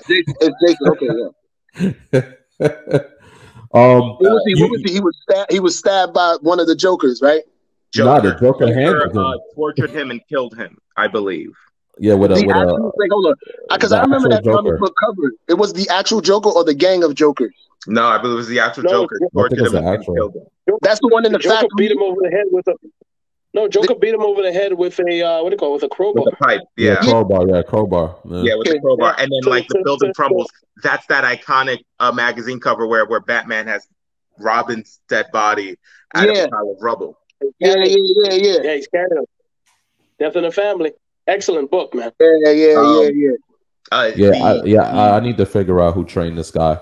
The movie ends up being 3 hours long, and the middle part of it is definitely filled with a lot more bouncing off of like the middle part of the movie is definitely the relationship part of the movie. It's Batman and Zoe Kravitz. It's Batman and Catwoman. It's Batman and Commissioner Gordon. It's Penguin and his club. It's Catwoman and her father. It's all those things. It's Catwoman and her roommate. Even the beginning of the movie is definitely carried by relationships bouncing off each other, and all these people who at one time probably didn't know each other or didn't know much of anything about each other, then using that to forward the plot of the movie. And that's very easy. That could very easily be the part of the movie where it slows down, where it gets a little long in the tooth. But before it ever gets long in the tooth in any way, shape, or form, they switch it up enough by honestly focusing on different characters at different times. Okay. Going from Catwoman and her roommates to then going to Penguin and his club, and Penguin with Marconi, and then Marconi and what he's doing with the city, and then Batman truly just with little stop points there with Riddler, with his murders and with his hints. A lot of that is used as Batman going from person to person, or Batman and even Commissioner Gordon going from person to person to carry the movie up to the last plot. And that is where A, great acting, and B, great writing, and C, great pacing play a big part in making a 3-hour movie not actually feel like a 3-hour movie. 3 hours, yeah. That was that. Yeah, like I said, that was a great part, good part on Matt Reeves and the writer. You know, they did a great job sequencing this. You know, it was a great job sequencing. You know, because like you said, our expectation. Like normally when I go into a Batman movie, I have no expectations, because if you have an expectation and it fails to meet it, then you're like, oh Christ. Why'd you do this to me? Don't mess up a character for me. It's like there's certain movies that don't need sequels or prequels. Let the movie just be. And Batman is one of those stories that there's so many facets of Batman that we haven't touched and that need to be like discussed. Like you said, who trained him? You know, between when he first started, we need the fill-ins. Like, you know, like most of us know League of Assassins. We know his initial fights with, you know, like what's this guy from the Teen Titans, Slade. You know, all the like we know these encounters. Like, so like fill us in. Like all those questions that need to be answered. There's still room to do that. You know, there's definitely still room to do that. But that's what's great about this Batman. Oh, sorry, Shaw. No, you go ahead, buddy. But that's what's great about this Batman, because it's like this is literally a soft reboot of the Batman, of the new Batman. So the slate's clean. It's time they're doing their own thing. I don't know how many movies they're gonna get. Looks like they should get at least two more. At least two more. At least two more. Yeah. So they're going to fill all of those things out. You know, they're going to fill all those things out and really like, you know, I think it's going to be good. If with whatever Matt Reeves is doing, listen, I think it's going to be great, because he started out like just the starting point of what he's done now is like, oh yeah, you know what? It wasn't the best Batman movie, but it was the best Batman movie about Gotham, so to speak. You know. You know, so it's like it was a great springboard. It was a great way to kind of like soft reboot him into the DCEU. That's actually another great point there by Q. I'd be remiss if I didn't get the chance to mention, while mentioning how the middle of the movie is carried by characters to character. Also, to Q's point in the beginning of this podcast, Gotham City being a character in the middle of the movie is also crucial. Whether it's the fantastic chase scene between Batman and the Penguin, through the highway, going against traffic, that huge explosion. Whenever you put in a theme song and you link the theme song to a character. Where you use that theme song in the middle of a movie is very important. That car chase happens. Penguin's car gets demolished in one of the best wrecks and rolling of a car I've ever seen. There's a huge explosion as Batman busts the Batmobile through there, makes the car spin. He doesn't even drive up to Penguin. He parks like fucking 30 yards away, gets out of the car, and then as soon as he steps out of the car, the theme starts playing with, once again, his heavy footsteps in the background, almost accompanying the song as he walks up to the car. Once again, almost allow me to introduce myself. My name is Batman to the Penguin there in a sense. Gotham City does a great job in the middle of the movie with a bunch of that scene where he is knocked out. That they're in City Hall, the bomb goes off, he's out cold, he's on that table at the police station with all the officers. They're trying to take off his mask, and then he wakes up, fights them off, gets free by Commissioner Gordon, and he runs to the top of that building and then zips up his Batwing suit, and jumps off that skyscraper, flies through Gotham, perilously so, and gets totally demolished by a bridge. Oh my god! that hurt. Can I jump in on that one? Yeah. Let me jump in on that one. First off, it was great. That scene, excellent in how like they set it up, where like you could see that he's not used to the what's it called? The grappling hook. Right? Yes. Right. You could tell that it's like one of his first times using it. He's like, you could tell, like, again, even the way he swings. Again, not a polished Batman. This is his first time. He uses that flying squirrel suit, like a legit, real flying squirrel suit. It's just two zippers. He just yeah. Excellent. And I think probably one of the best, if not the best set piece, my favorite set piece was that car chase scene. Didn't use any goofy gimmicks, and don't get me wrong, we love those, right? Fast 9, 6, 7, 27, they're the best because they make no sense and their cars going fast and smashing into each other.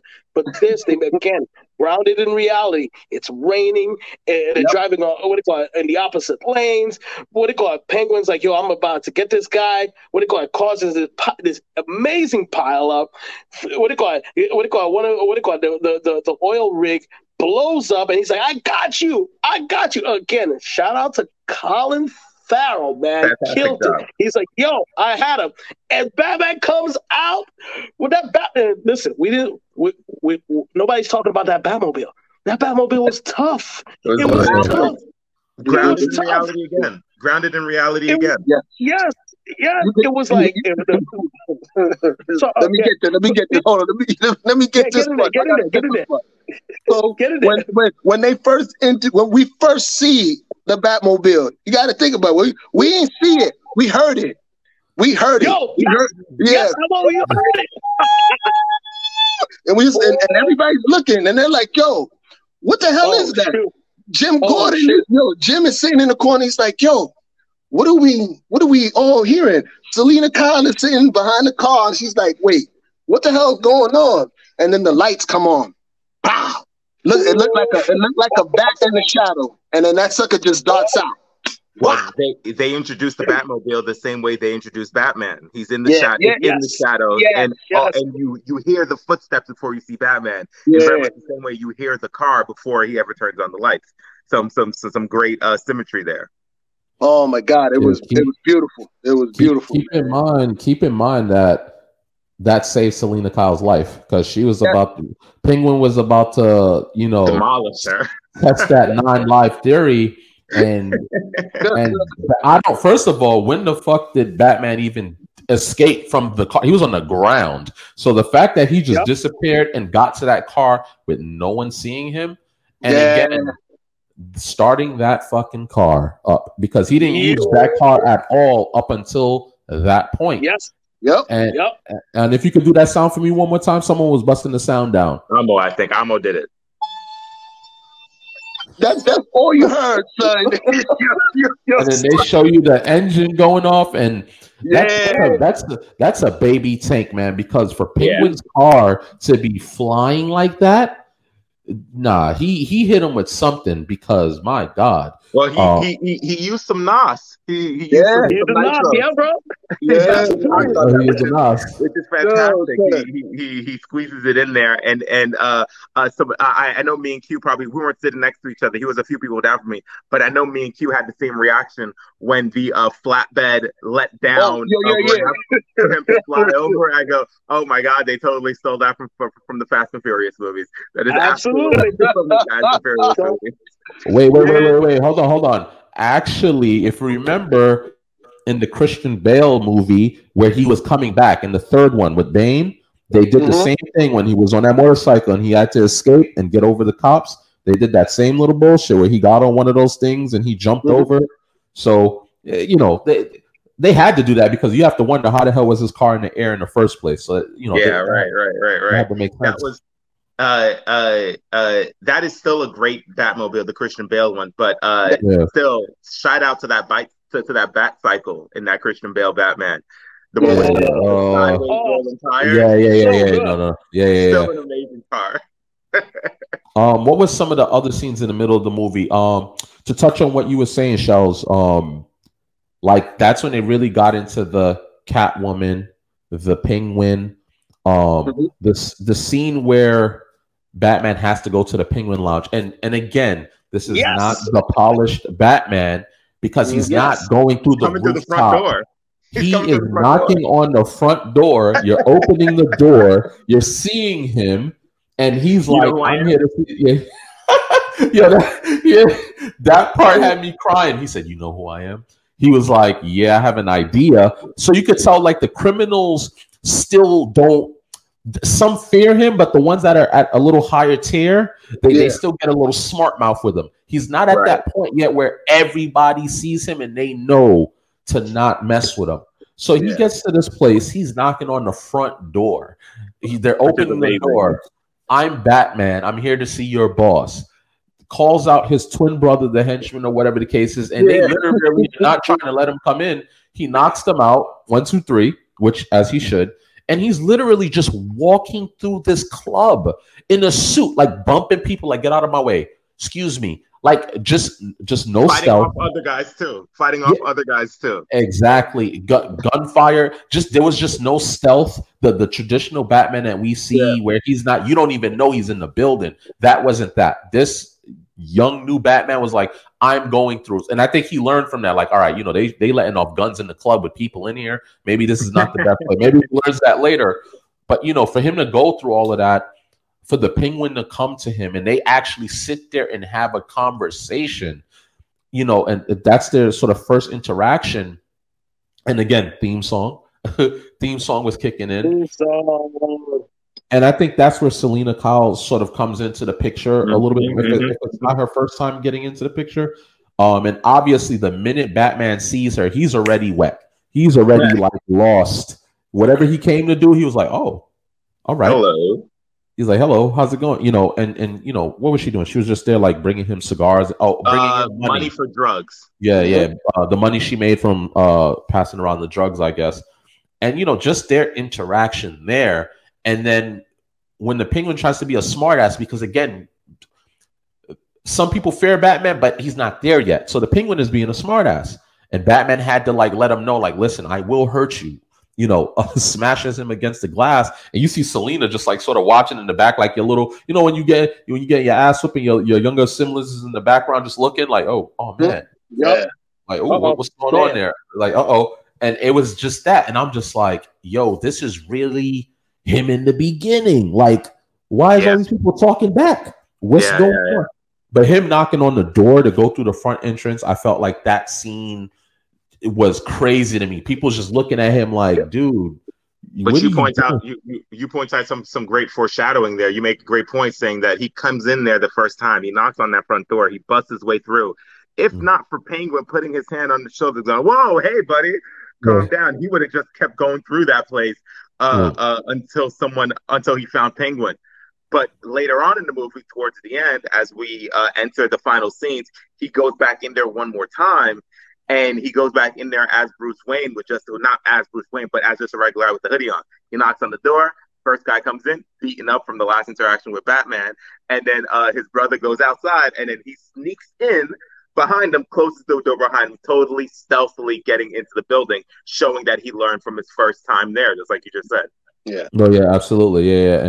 And that also highlights one of the funniest parts of this movie, right? Because he went into that club 3 times, right? First time as Batman, second time as Bruce Wayne, went right in, right? And then the third time, he's just in. He's just in, sneaks in, beats them up, goes down to the basement, and you can tell that he's not, again, he doesn't have all of the gadgets that Lucius Fox, what do you call it, who makes all of his bad gadgets, like where he could just cut out the power. You see him welding, burning down, burning down, the electrical panels in the basement to try to knock it out, which is great. But I don't know if you guys noticed, and of course I noticed because I'm in my background is where I work in is utilities. It's funny because he cuts out the lights, but in the next scene when he's bringing out, he takes the elevator. I'm like, what happened to the power, guys? Somebody he cut out the power. I was like, are they running on PC? Yeah, I just realized. Yeah, you're right. Wait, hold up. Did the elevator actually come down, or he jumped down the shaft on top of the elevator and the door just opened? The door open. What about emergency power? Yeah, I was about to say the backup generator. It could have been on emergency power. That's not a hospital. It's not a hospital, bro. Especially in a building like that. They might have had some emergency. There are ways that they could explain it, but that scene right there that Q references is fantastic. And this is something that we've seen in movies over the last 6-7 years. It's a fantastic corridor scene. Not as good, Q remembers this one, not as good as the red lightsaber with Darth Vader in, what was that? Rogue One? Rogue One. Red lightsaber down the hallway. Fantastic. Best Vader scene ever.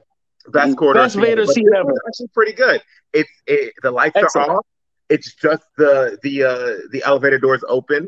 And they are looking for him. They're looking for him. And then one has to go all the way to the elevator and then look up. And he's just basically holding himself up like he's a spider in the ceiling. Yeah. And then he comes down. And then that entire scene is done with the lights off. The only lights that you're seeing is the lights from the gunfire. And every time the gunfire goes off, it is Batman mollywopping somebody. Yeah. Yo, I'm like, first of all, that suit of armor, man. Oh my God, nothing gets through that thing. He's literally in a suit of armor. I said, and that was the thing. Like, I was like, year 2 Batman. That must mean like he went through a lot in year 1 for him to upgrade to such a suit. Because I'm like, to your point, like him for the first time, I think jumping off of a rooftop. Because remember, he didn't just jump off; he was hesitant. He almost slipped off. He was like, "Whoa!" Scared. He was like, "What the hell?" But he was prepared. But then, to go to these scenes like bullets, I understand like, a little handgun hitting him. I understand his suit is going to reflect that. But these guys were carrying AK-47, like big boy machine guns. Mm-hmm. And just, he's walking through a hole. And I'm like, is he not one of those bullets are going to hit him in the chin? Like he's literally, it was just so many bullets everywhere. And I'm like, yo. Plot armor, bro. That's not plot armor, bro. No, but he did, in the movie, he did get hit. I believe he got hit in the kidney. He did get hit at some point in the movie. He did get hit where he was laid up on his back, and he was like, "Shit, this hurt." It got through. I believe that was a scene where he was in Gotham Square Garden. Yeah, that's at the end.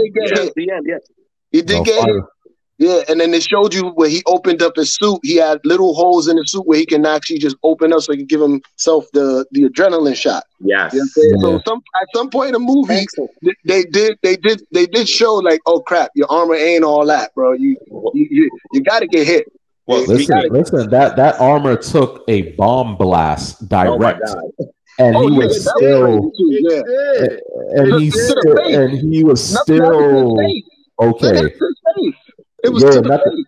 But remember, he put his hands up. So here's the other thing too. Since we on the suit, the gauntlets. I was like, Court of Owls. Is that the Court of Owls with the? Yeah. It's not the League of Assassins. No, it's definitely the Owls. So I'm like, that's why I was like, maybe it's training from that, So, but but anyway, to go back to some of the scenes in the middle, but that was just something that I caught. Another scene for me, and I feel like I had to like sort of really pay attention to like the relationship, because I was like, why does Selena care so much about this girl that wears the same boots as her? Mm-hmm. And obviously Batman follows Selena once he realizes that she's wearing the same boots. Again, detective work here. He sees that she's wearing the same boots that she had on in this picture. He follows her home, just like the Riddler. He's looking through the binoculars. He's watching Catwoman, and he's just sort of and at that point, I realized like Catwoman is bisexual, right? Because the way she was speaking about the girl and certain things that she was saying, I'm like, wait a minute, they're in a relationship. Like, they were. Yep. They're in a relationship, and I'm like, and I didn't catch it at first, but I'm like, I understand that's your friend, but like, you're distraught right now, and I'm like, what's going on? And I'm like, oh, that's her girlfriend, but then I'm like, why are you kissing on Batman? I'm like, oh, she's probably a bisexual. Anybody could get it in her eyes. Yep. Which also makes sense, because when they had that crooked cop. When she found that crooked cop, and she had him on the roof of the building where the bat signal was up, she was ready to kill him. She wasn't, especially after she heard the voicemail. She wasn't concerned with life or ethics. She wasn't trying to hear anything Batman was saying. I'm surprised she didn't. I'm surprised she called Batman first before executing him. You understand what I'm saying? Right. And let's speak about that goddamn building with this bat signal. So only Gordon and Batman have access to this. Yeah, that's their own personal thing. But that's their own personal thing. Yes, that was their personal.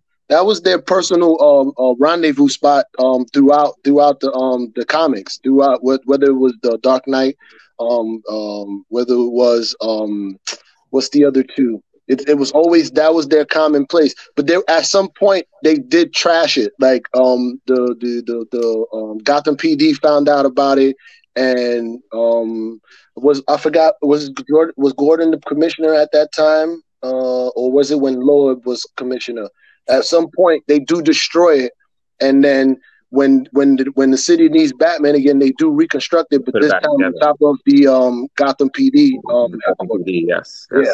Yeah. So originally, it wasn't on top of Gotham PD. It later gets put on top of Gotham PD. But that's after they destroyed it. Yeah. It's just at some random construction site. So as a construction worker, I can imagine trying to get work done around there, and no one's going to say anything about this huge light that's obviously here to call Batman. This is what I'm saying. And I'm like, won't all the bad guys just know, okay, we see that light, let's go there to the source. So it's definitely a rendezvous spot, like you said, because when he wanted to meet Catwoman so they can speak, Batman gave her that location as like a sort of private space. But I'm like, is it really private? Like the bat signal comes right off of the building. So, to me, I was like, that's sort of weird. Like, it's just like I only see Gordon and Batman can get to the roof. There was also another cool scene there, part of that same scene where she's basically trying to kill a cop, kicks him off the building, obviously, where Batman goes to first of all, she jumps off. I would like to know how she got down. Right? At least she had the whip. She had the whip. The whip ain't that long. The whip ain't that long, man. They was on top of because the way Batman. First of all, I said, please do not make Batman take this elevator. He is Batman. Make him jump off this building. And when he started going towards the edge, I said, yeah, he learned from the flying squirrel suit. But nope, not yet. He puts the the little hook. He got the magnetic. He had the magnetic hook onto the And he ran down. Yeah. He ran down the building. So I'm like, at least there's that. So again, that was like another dope scene as well. So I think the middle of the movie did a lot of the first of the beginning was like Batman's story in a sense, but the middle of the movie was really Selena Kyle, the Penguin, Falcone, you know, being her dad and you know, it's funny. I forgot all about that being her father. I forgot all when they said Falcone's my dad. I'm like, what? And I was like, oh man, Excellent. It's been so long since I've been there. Comic book. Yeah, I was just like, oh crap. Yeah, I'm like, oh yeah, that is her dad. So you know, just kind of telling those stories of her mother and all of this, and you know why I am the way that I am, and this is why he owes me this money, because obviously, remember, she was stealing money, and Batman obviously didn't approve, and he didn't get it, and he was so quick to judge her. He thought that she was actually dating Falcone, that they, you know, that they were fucking, and all of these things, and basically calling her like a hoe, you know, and he was basically slut shaming her at a point, you know, because, and I think he was doing that too, because that's typical guy stuff. Like he was in his feelings a little bit, like, damn, I like you. His feelings, yep. I like you, but you sleeping around with this scumbag. Like he was definitely offended by that. So I thought the middle of the movie did a really good job of bringing everyone else in that element. One thing that happens in the middle of the movie there is, in the beginning of the movie, they forego the common trope of showing us how or what happens to the Waynes and how they die. They don't show us that, but actually the Waynes are all over this movie. They're all over the middle. Yes, they are catalysts as to what's happening there. You find out that yes, the Waynes are the middle of this movie, but then you also find out that Martha Wayne was an Arkham. Two founding families of Gotham, the Waynes and the Arkhams. They get married to almost create a power couple, and it is implied that the mother had mental health issues. Yeah. And the Waynes are all over the middle of this movie. The Waynes are the reason for this massive fund. Well, Thomas Wayne is running for mayor. The Waynes make this massive fund to help the city, $1 billion fund without any oversight. Mm-hmm. Then they die, and then that $1 billion fund is then used to fund crime for the next 20 years, it looks like, right? And this is where the Riddler comes in, almost as a vengeance or some kind of resentment towards the Waynes allowing this to happen. Yeah. In the beginning of this, it is made to seem that the Waynes are part of a criminal enterprise, as if they did this purposefully. But what is later revealed is that they are actually victims, in a sense, where they didn't mean for this to happen. It just ended up happening. Now, Riddler being who he is, he doesn't care about that level of nuance. So he naturally takes it out on them, and then takes it out on their son in Bruce Wayne, who he knows is Batman somehow, but we never get an explanation as to how or why he knows that it's Batman. Well, actually, he didn't know it was Batman. He doesn't know. He doesn't know. He kept on saying his name, but remember right at the end when he was like, he's the only one that got away, and that's where remember Batman was like a little puppy with his tail between his legs because he thought his identity got revealed. But when he said we didn't get him, that's where he started punching the glass and he started acting big shot because it was like, oh, my identity is still protected. Yeah, so, exactly. Yeah. So yo, Batman had no poker face in that one. And zero poker face. He's like, yo, he got me. You got me. Like, yo, he got me. Yeah, he got me. But here's the thing, Shelly, I don't think he knew. I really don't think he knew. He did not. He didn't know. He didn't know. At the end of the movie, he didn't know. Yeah. That will go against. That will go against the what you call it. That will go against the entire storyline of Batman, because there's only a handful of villains who actually figure who Batman was. The Riddler is one of them. The Riddler is one of them, though. But she was later. Later on, he does figure it out after years and years and years. But Riddler was. Listen, you know what? Another thing that this movie really did for me, it brought in, like, we've seen the Joker, we had the Joker, we've had like all these villains. I love that not that the first Riddler wasn't great. What was that? Was that like a Tim Burton movie? Is that why it was so colorful? Tim Carrey. No, but because it was so colorful and so, comic book on a screen. It was almost like. That was the one with Arnold. That's the one with Arnold Schwarzenegger. Yeah. Well, no, the first. No. No, with Two-Face. With Two-Face. Oh my God, why I can't get his names? He Men in Black. He put it next to Will Smith. What the hell's his name? Come on, someone help me. Tom something. Tom Jones? I guess you're the closest. Look, comment below. Let us know if we get any things right. He said Tom.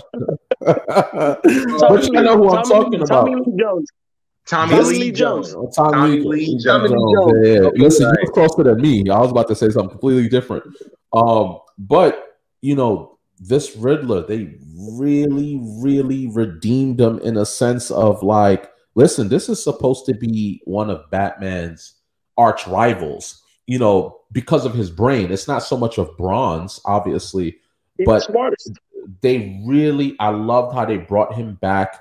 And it wasn't like, oh, I built a machine, I'm taking everyone's knowledge or whatever, you know, making them dumb, whatever that plot was. Again, I was younger, I loved it anyway, and it's still a classic movie. Of course. But here, it's like Riddler's like, I'm fucking shit up. I'm blowing the city up. I'm flooding the city. I'm going to commit murders. You're going to help me commit murders. Because obviously, you know, one of his riddles led to Batman actually, and Batman didn't even know he was working for the Riddler, in a sense, because the Riddler was like, "You helped me do it," and he was like, "No, I didn't. I'm nothing like you." He's like, "Yeah, remember I told you to bring him into the light?" And literally, when he brought Falcone out, he sniped him, you know, because he was out in the open. Because he's like, "Listen, I'm not no brute. I couldn't have gone in there and got him out. That's what you were there for, you know." So. Right. And I kind of sympathize with them a little bit because one of the most powerful conversations between the Riddler and the Batman was like, he's like, Bruce Wayne, you think he's an orphan? He's not an orphan. Like he's rich man in a tower with billions of dollars. He's like an orphan is someone that has to like sleep with the rats nibbling at your hands. Right. Or you know, or a kid dies every winter because it's too cold. Like, but everyone is so focused on Bruce Wayne and his parents died. Oh, you know, he's an orphan, so he resented Bruce Wayne even more for that. You know, so you know, I kind of, you know, I was like, damn, Riddler. You know what though? Although I kind of see like he wasn't too much of a villain because he was actually helping end corruption, like literally ending their lives in a sense, exposing it. That's a thing that has been done a lot with comic books over the last few years. With comic book movies over the last few years, whether it's this Riddler or the Joker with Heath Ledger a few years ago, or even Killmonger in Black Panther. Making these villains who, when they make their argument, you go, you know what? Maybe. Yeah. You know, it's never the reason that they're doing it. Why they're doing it is almost super sympathetic. The only place where you have to criticize them is how they're carrying out this act, right? That's but when they make it a character who is sympathetic and whose arguments or whose problems with the world is something that we could all agree with, the only way that they can make us convince us that they're actually the bad guys is to make what they do be bad. That's why the movie was so good, because like again, Ra's al Ghul doesn't call Batman. He doesn't call him Bruce Wayne. What does he call him? Oh shit! Who knows what Ra's al Ghul calls Batman? He calls him from Batman Begins, or the detective. Exactly, Jimmy got it. The detective, right? And again, this is what we got. We got a pure Batman detective comics. That's what he does best, right? He figures it out. He figures out the weaknesses. Yeah, and then he give him enough time to plan it out. He's gonna fucking execute, you know. And that's what was great, you know. And I thought this is what was this was the best part of the whole movie, because it's like you actually got a true detective, a detective story, right? All the way to the big reveal of going to what Shelley was saying. Like, he's like, yo, I thought, you know, up until this part, we're still in the halfway of movie heading into the ending, right? Heading into the ending, it was, hey, no, we're on the same side. And Batman was like, wait, I've been doing all of this. Gotham's crime is still skyrocketing. It's because, and his tactic was, I'm vengeance, right? I'm the vengeance, and I'm gonna be the guy that, the death dealer, right? I'm gonna punish things, right? And so Riddler has it in his mind that yes, I'm going to punish also, right? I'm basically Batman, right? But misguided, right? And like to Shelby's point, it's not about what do you call it? Your theory on it. It's how you execute, right? Batman and Batman and Riddler couldn't be further apart, but they're very same. And this is what's great about DC's DC's like villains, right? And I hope Marvel takes note of this, because I think this is what Marvel messes up at: killing their best villains. Killmonger, I still think Killmonger is probably one of the best villains of all time, because guess what? You were like, yeah, he has some really good points, but again, his execution, where it's like, I don't mind sacrificing people, And again, Batman is fantastic because Batman is the exact same person as the Joker, right? He is the Joker, right? He sees the world, you know what I'm saying, for what it is. He's a nihilist, but also he's a utilitarian. He sees the world as it is, right? He sees that it's terrible, but he refuses to give up on people. He refuses to give up on the mission. Not this Batman now, but towards the end, as we're heading into the end of the movie, he realized that, oh shoot, I may have to switch up, because what did the mayor say in the scene during the they're not her speech funeral. During the funeral, right? The mayor was like, hey, yeah, your parents did so many good things, right? You could, what do you call it? Maybe we could help. Maybe exactly. Yeah, you could do more for the city. And Batman, again, being the way he is, being crazy, not crazy, but him being like a little bit of a psychopath himself, he has this tunnel vision on like, no, I'm going to do it this way. And then he's realized like, it's bigger than me. I have to, I can't just be the vengeance guy, because that could be misconstrued, right? Misconstrued, right? That could lead to more drama. He needs to change it up and be more of a symbol, right, for righteousness and goodness. Not just, I'm going to kill indiscriminately. I'm not just going to beat a bunch of people's asses, put them in the hospital, right? It's like, there has to be more, It has to be, he has to stand for something. All that is definitely shown at the end of the movie there, where at the top of Gotham Square Garden, he's getting into the fight, and he's defeated just about all of the villains there. Before I get into that, one criticism I do have about the movie would be towards the end there, after the catching of the Riddler. Then the villains of the movie almost become these faceless, nameless people who are just with masks on and with rifles. Yeah. It kind of falls apart a little bit there for me, but they do a great job. They do a great job making it a thing where he has defeated everybody. He gets hit, and then he takes that green vial, which I think we can all agree is obviously venom, and then he injects himself with it to get that adrenaline boost to get him to beat that last guy who was about to kill Catwoman. And then while he's on the ground and he's beating up this guy on that crazy rush that you get from Venom, he gets pulled off by Commissioner Gordon, and then that guy's beaten to a pulp, but he can still talk. And then Batman goes, "Who are you?" And the guy responds appropriately saying, "I'm Vengeance." Woo! And Batman is horrified. Batman is horrified at this statement. He is absolutely crushed by the guy essentially saying, Batman, by the way, never refers to himself as Batman. I don't think anyone refers to him as Batman in that movie.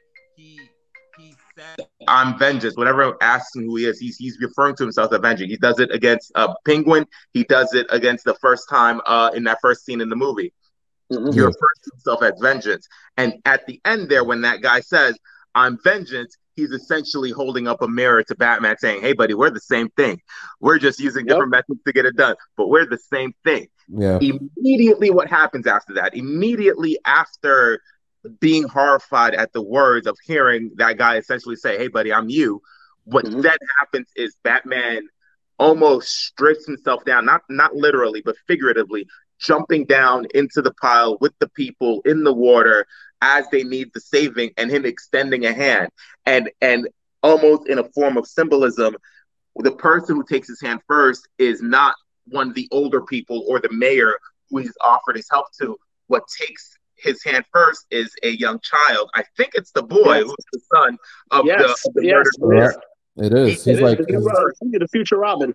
Using that child as a symbol of hope for the future and putting that in the hands of Batman. He takes that kid's hand, he immediately lights that red flare, and in probably the best artistic shot in the movie, he has that red flare and is the point of an arrow as he leads the people of Gotham on outside of excellent. Mm-hmm. Yeah, absolutely. Beautiful scene. All that happens in like 3 or 4 minutes. Yeah.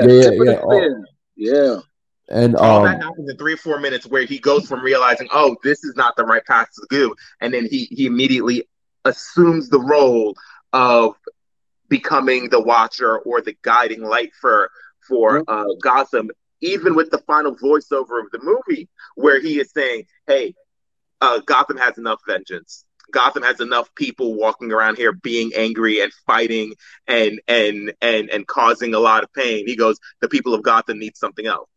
There's enough pain and suffering in Gotham. People of Gotham need something else. They need hope, which is another acronym for, which is another symbol for Batman. He represents hope in some versions of himself, and towards the end, he realizes that's what Gotham City needs. Mm-hmm. And obviously, this is one of the final scenes in the movie, and before we even get to all of that, him just going back to that Riddler conversation with him. And, the Riddler seeing that, hey, you haven't even figured it all out yet. Because, again, that kind of ties back into, and I like that they kept on reminding us, this is year 2.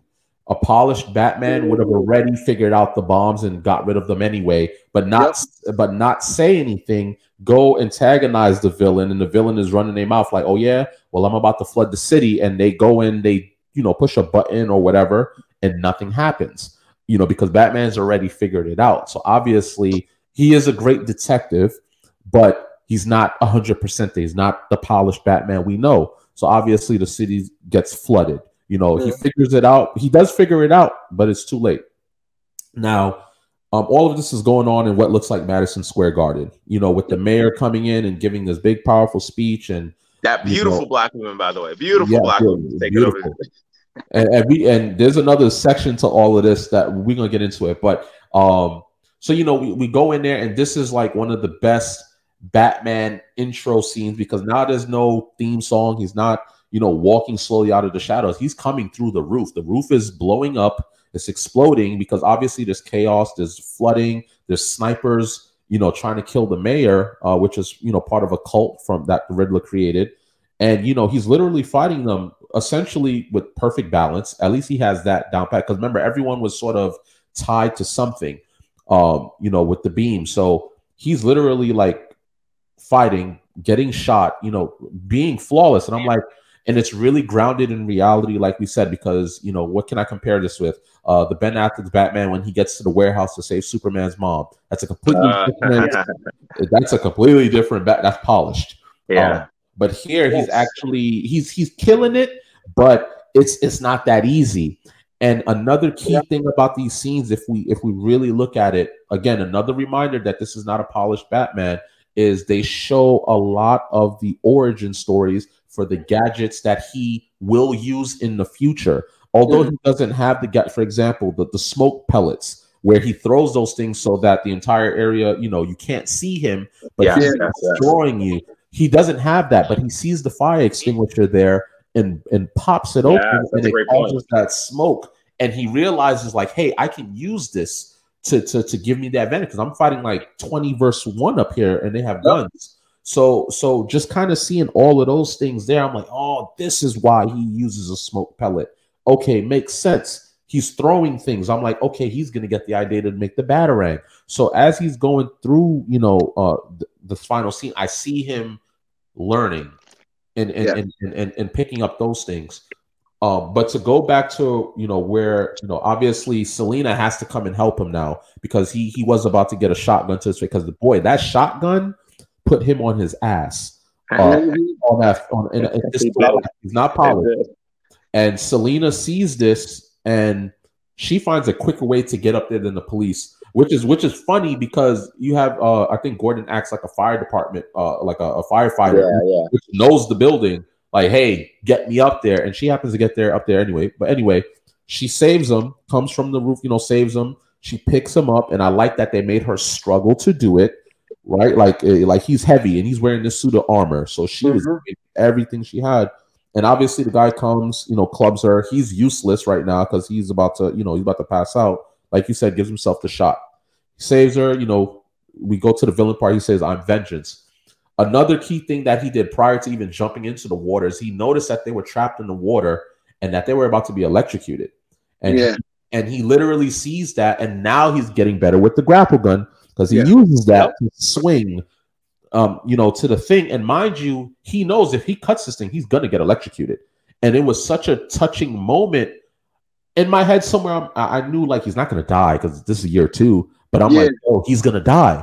Like, he's going to sacrifice himself. It was it made you forget that Batman exists far after this. And, when he cut it and it actually electrocuted him, and, and then you see, like, Catwoman and Commissioner Gordon, they really, and everyone else in that building that saw, they was like, yo, he's really, like, he's putting his life on the line for us. For us. Absolutely. He didn't have to do that. Which is why I was still kind of annoyed when Shells was saying, he reached out to the mayor first, and she completely, like, just shrugged him off, like, I'm not taking your hand. And I said, Miss, did you not? He just saved you from being, put in a toaster, and I love that the kid, and if that was the boy, I didn't even realize that. But again, I think it was the boy. There you go. So, and that scene was powerful. But there was another scene as well where he was showing that I am hope. When all that commotion was done and they was on the rooftop, he was carrying that girl to the helicopter. And it touched my heart, man. And that's when he's doing the voiceover. He's doing the voiceover. And he puts her down, and the professionals are about to carry her away, but she's terrified of them, and she's holding on to Batman like, don't leave me. And at that moment, you knew he won the hearts of all of them. The minute she did that, it was over. I said, yeah, he's becoming the symbol of hope. And again, with the voiceover saying, I need to be more than vengeance. I need to be the person that they know that's out there protecting them. That's the persona that I need to give. So I definitely see in the future, of course, there's gonna be a sequel. I don't care what anyone has to say. It has to be. And to be honest, I'll go even a little further. That at some point they are he is gonna replace Ben Affleck in the DC universe with Flash, Aquaman. At some point, once he's become super polished, because again, you have the Flash movie coming out with the multiverse scenario. So don't be surprised if they squeeze him in there, because he's a much younger Batman. He'll fit in better with a younger Flash and a younger, Superman doesn't age the same way anyway. So because Ben Affleck doesn't want to do it anymore. So I see them doing that in the future. We could place bets on that. I kind of want to touch up on that, man, because that's the first thing I thought about. I said, why are you introducing us to a new Batman? Especially a younger Batman, because we all saw the Justice League movie, the director's cut, where we saw the Superman, because this was the new Superman. It wasn't the old Superman. What's the one from what's her name? Snyderverse Superman. Yeah. So and then we saw the DC. We saw Flash. We have 3 Flashes running concurrently, and that Flash actually showed up on the series that's going on that was on the CW with the Flash, because there's 3 concurrent Flashes running at the same time, and then now you got to also remember. The younger Flash joins the Justice Society of America, right? So there's JLA and then there's JSA. So those are the guys who split off from JLA, and so you have Hawkman, which we saw the preview for that. So it's definitely room for new Batman, but you didn't set us up yet, because Aquaman is not fully set up. We're still missing a new Green Lantern to replace everything. Wait. Who are we missing? The Green Lantern Corps. What are you saying right now? What are you saying? He's right here. You don't see the lantern in the background right here? That's him right here. My guy got the lantern in the background. Yeah. You're right. You're right. So yeah, he's still a little bit young. He's definitely way before Justice League. So if he does replace Ben Affleck, they'll have to drop at least another movie in between where he ages up quickly. You know what I'm saying? Listen, let's make this prediction right now. That's exactly what's going to happen. They're going to, because Matt Reeves says he doesn't want to create a Batman that's in that universe, because that like adds so many elements and it wouldn't even make sense anyway. Again, this is why The Flash is going to have that movie basically where he runs back in time and everything changes. By the time that happens, exactly. And by the time that happens, Robert Pattinson would have had maybe 2 more movies where he's older, he's more polished. He has the same. He's Ben Affleck, and Ben Affleck moves, but just younger. So he's not. You know, you get what I'm saying. That's how I see it going. I said the new Joker. I mean, they did reveal their own personal Joker at the end of the movie. So let's talk about that. Real quick. How do you feel about him taking on the Joker film? I should just say his name, right? But I don't know how to pronounce it unless I just don't remember it. But we all saw him in the Eternals movie. Yeah, he's one of the characters in the Eternals movie. As we move into talking into what this movie allows to happen in the future, like I said earlier, it's very hard for when you have a reference for a bunch of things happening already in comics and even in some movies, and then for you to do it in your own way, where it's almost surprising. It's very interesting. The way that Riddler destroys around the city and then makes the city flood, and then isolating Gotham City in and of itself, creating on October 31st another long Halloween, which is a historic Batman comic book strip where Gotham City is sectioned off from the entire rest of the world, and before help can get there, it is essentially just Batman, and it's this island filled with crazy people and villains and criminals, and he is trying to defend Gotham City until more help arrives, and that looks like to be what they are going to do for the next movie, making it could be called The Long Halloween. That would garner a lot of attention. Now, where does I saw an interview with Matt Reeves, and he's talking about, well, I'm not sure if the Joker is going to be in the next film. And I can see that, because The Long Halloween, while Joker is in some of them, there are versions of them where the Joker is not in The Long Halloween. They could save him as the crescendo. If this is a trilogy, they can save the Joker as the third piece in this movie, as the main villain in the third movie, and then make the Long Halloween the second movie there. You can bring in the owls, you can bring in a bunch of stuff there while Gotham City is isolated from the rest of the world. What they plan to do will be interesting to see, but the work that they did in this movie and how loyal they were to so much comic material gives me a lot of faith for the future.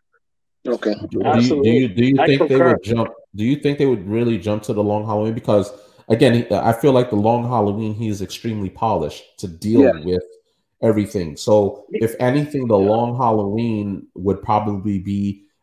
And here's the thing too. I know we had a Two-Face in the cinematic universe, but I really don't want to see the Riddler anymore. I think phenomenal to bring him, to redeem him as a character, to make him more serious on the screen. And I get it. At the end there was a cameo with the proto Joker.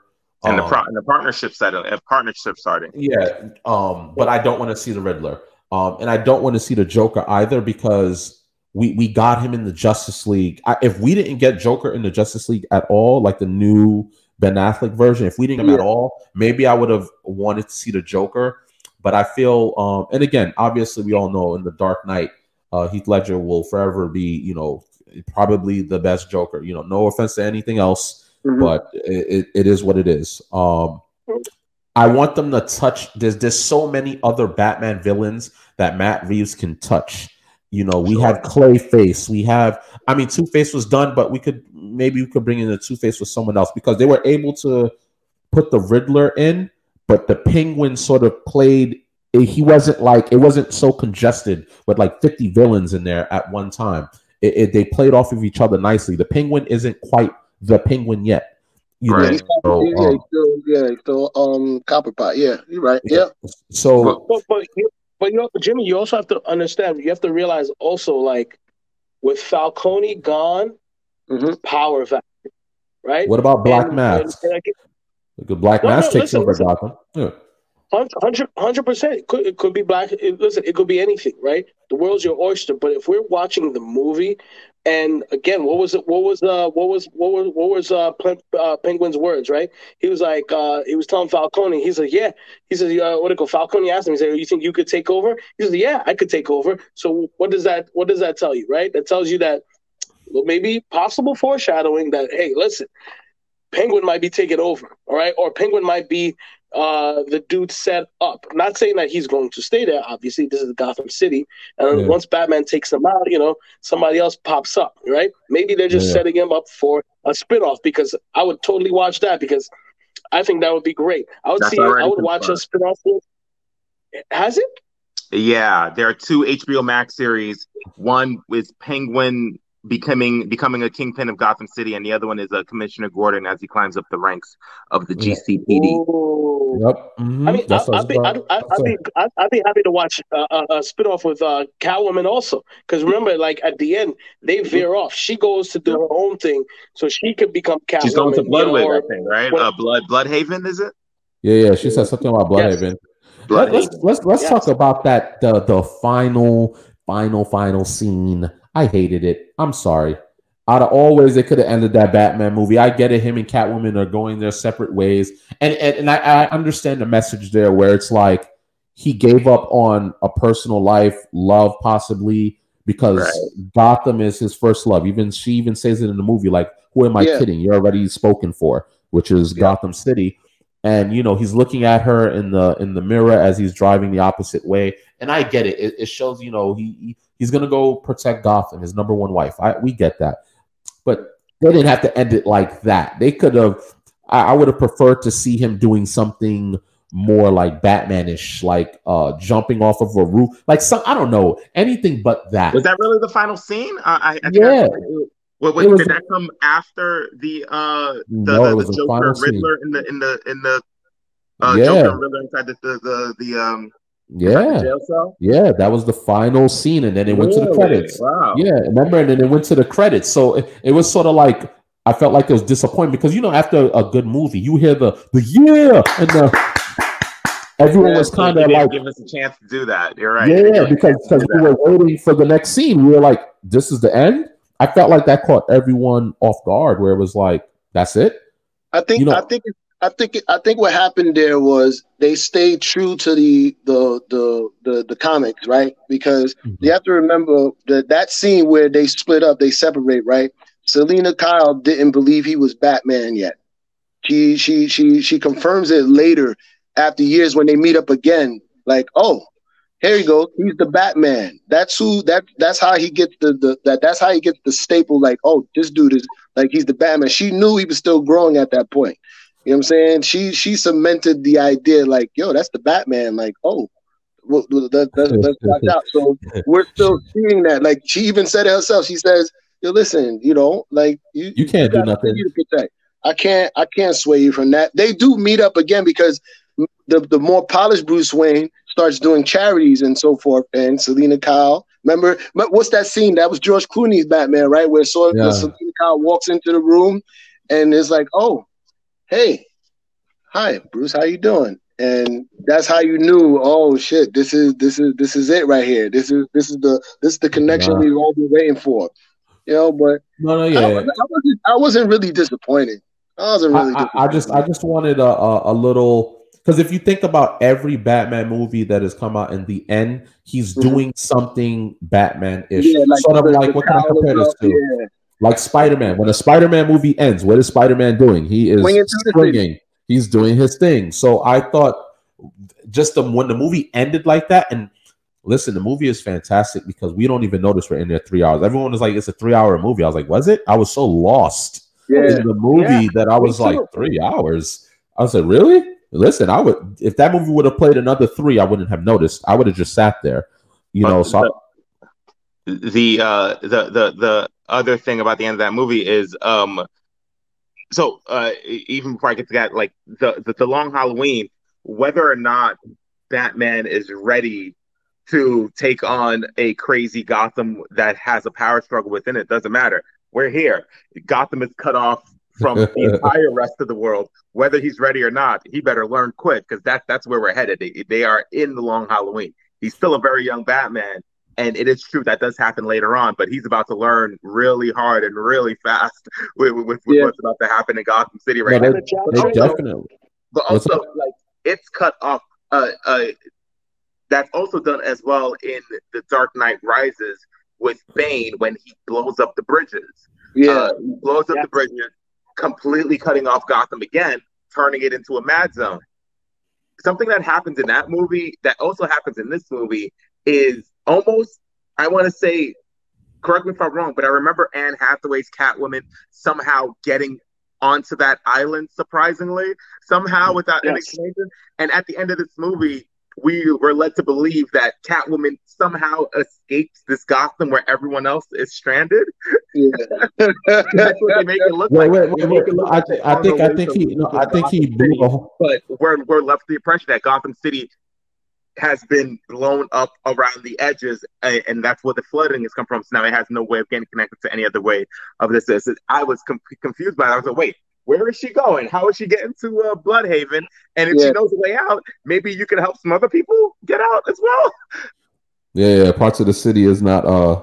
I mean, you know, there's a lot of plot armor. You know, there's a lot of things that they just let go under the table. You know, but the more technical thinkers are going to think like that. Just like when Q was like, "How is he in that elevator if he just cut the power off to the entire building?" Yeah.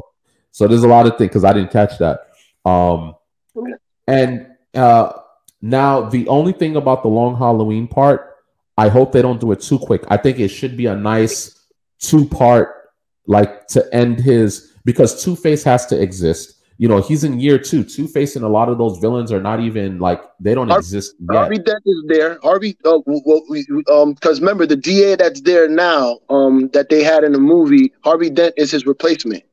No, I mean for the second movie, it can't be the Long Halloween because Harvey Dent isn't Two-Face yet. You still don't have Scarecrow. There's a lot of people. You don't need those guys there to do it. Again, there's been so many versions of the Long Halloween, but not because of what this movie does. It allows for a lot of artistic freedom, so he doesn't have to make it. So you think those guys? You think he's going to kill again? With the Society of Owls. I keep forgetting their name. He can make the Court of Owls. The Court of Owls. The Court of Owls is going to come and get him.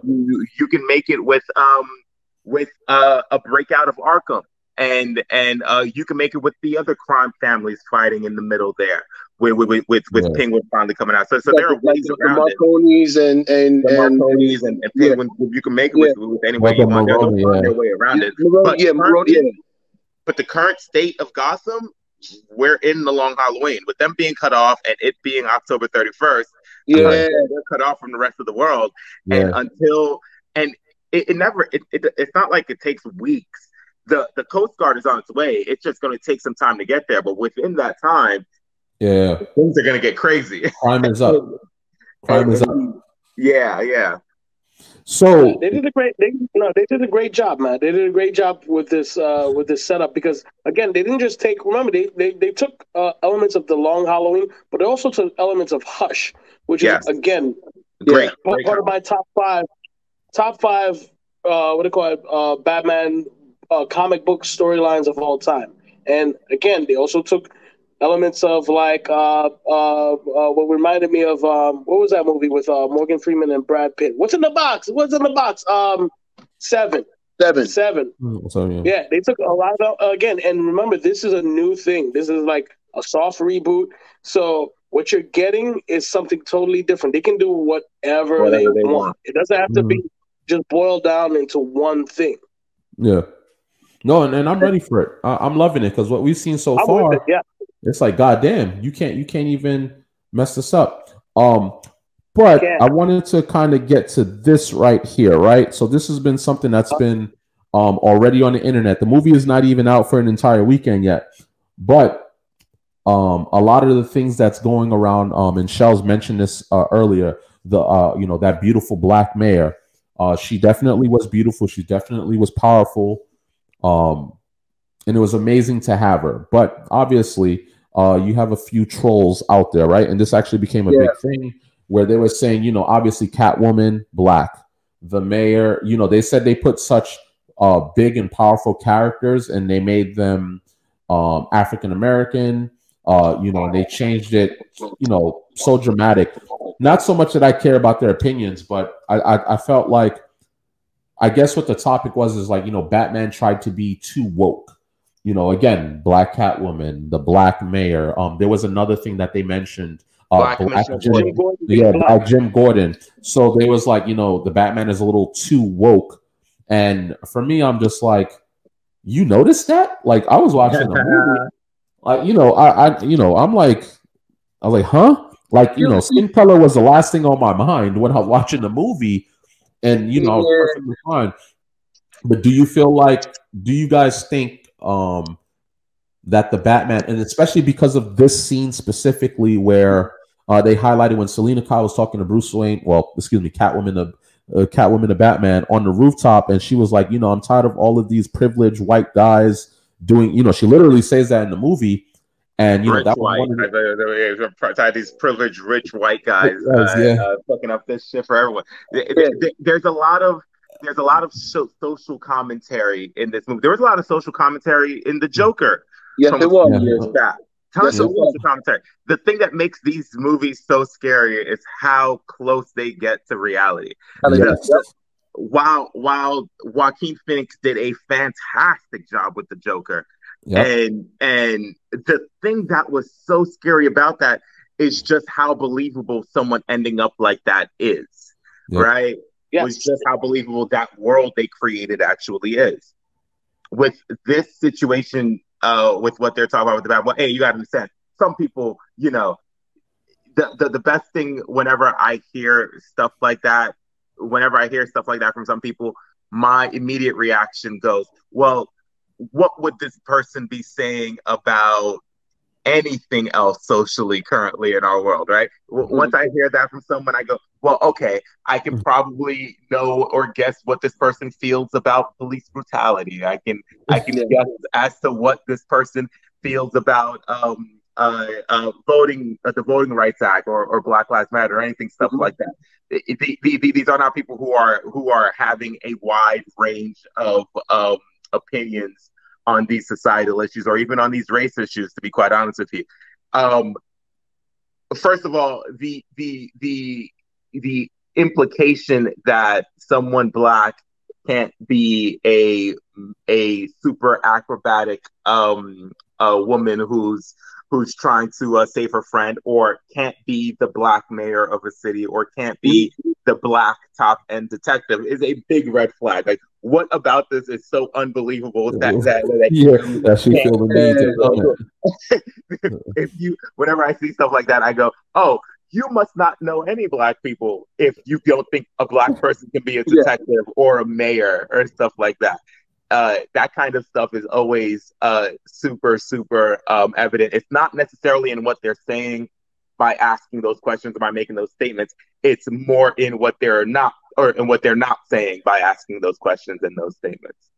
Yeah. Well, I think, you know what it is too? I think it speaks a lot to the people asking these questions, right? Is Batman too woke, right? Like, First off, we have to get this out of the way. Like, dude, these are fictional characters, right? That were created in the 1950s, right? Yeah. All right. You had a hold on the market, and you guess what? You created comics that, they resembled yourself. Like the characters you came up with. There was a big era where villains from different cultures. They were always villains from different cultures. Every quote unquote European character was a hero or something. And then, in the late 1960s, 70s, when they started introducing like the Black Panthers and, Mandarin. Remember Mandarin for Iron Man? Yeah. You know what I'm saying? Like, come on, man. Like, I get it. As a purist in the comics, I get it. All right. Yeah. Yeah, this character was originally whatever, but they never, you never really get like a character's true origin. Like, oh yeah, this character was Russian or this character was from this island or nothing. No, these are all fictional characters. And aside from Captain America, who's America's greatest hero, when they changed him, I was just like, wait, what just happened? Like, I get it. You know what I'm saying? Those are characters who are rooted in a specific background, and that's what they are. Now, as far as Catwoman, Selena Kyle, we don't have a quote unquote true origin story for, besides the ones that we've been getting from the previous movies. Even in the comics, like, come on, why can't Zoe Kravitz play her? Why not? You know what I'm saying? Like, if we're really going for the blonde hair, blue eyed come on, like, really, like, it's a fictional character. I think what they're really stuck with too is just, I kind of, and this doesn't excuse, their comments at all. It took them a little too long to do what they're doing now. So it looks like they're doing it too. You get what I'm saying? Like they should have already been introducing, but because Superman has always been white in the comic books and the animated thing, there's supposed to be a black Superman coming out. The thought is like mind-boggling. Black Superman isn't Steel the Steel, black yes. Superman? Steel, but who was one of the 4 or 5 Supermans that emerged after the death of Superman? So for me, I think the only superhero that would be accepted without comments like this, right? Because I don't care. I'm not even paying attention to that. Would be like Miles Morales, Spider-Man. That would be like the only, and Black Panther, because technically speaking, they've been around long enough. Luke Cage, like those guys, but like big time, like the front runners. So the idea of a black Superman had people going crazy. They recently remember when there was like the Little Mermaid is going to be black. That drove people to. It was like, hey Disney, cut it out. She's underwater. What color?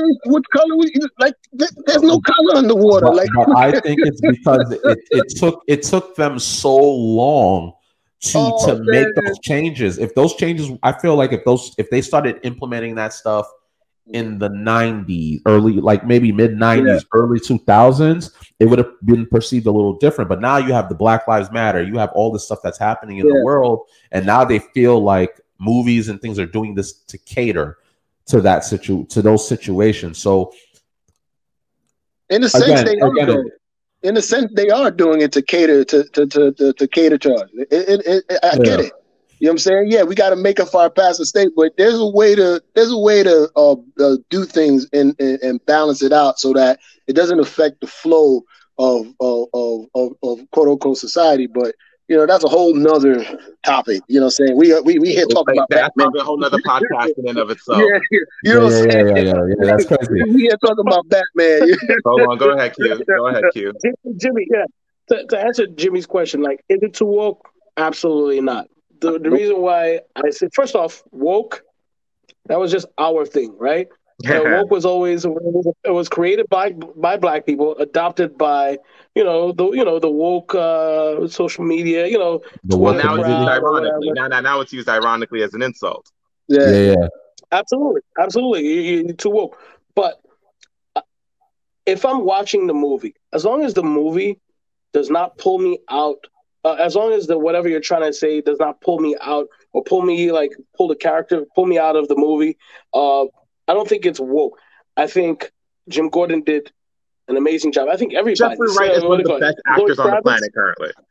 Yeah, this is what I'm saying. 100%. I didn't notice. No, but you know why? Because it was so good. I will say the one time that I got pulled out was when Zoe Kravitz said that. She was like, "There's a bunch of rich white motherfuckers that whatever," and I'm like, "Ugh, here we go with this BS." And don't get me wrong. If you want to say that, that's great. But like you're saying something that everybody already knows, and it's not at this point.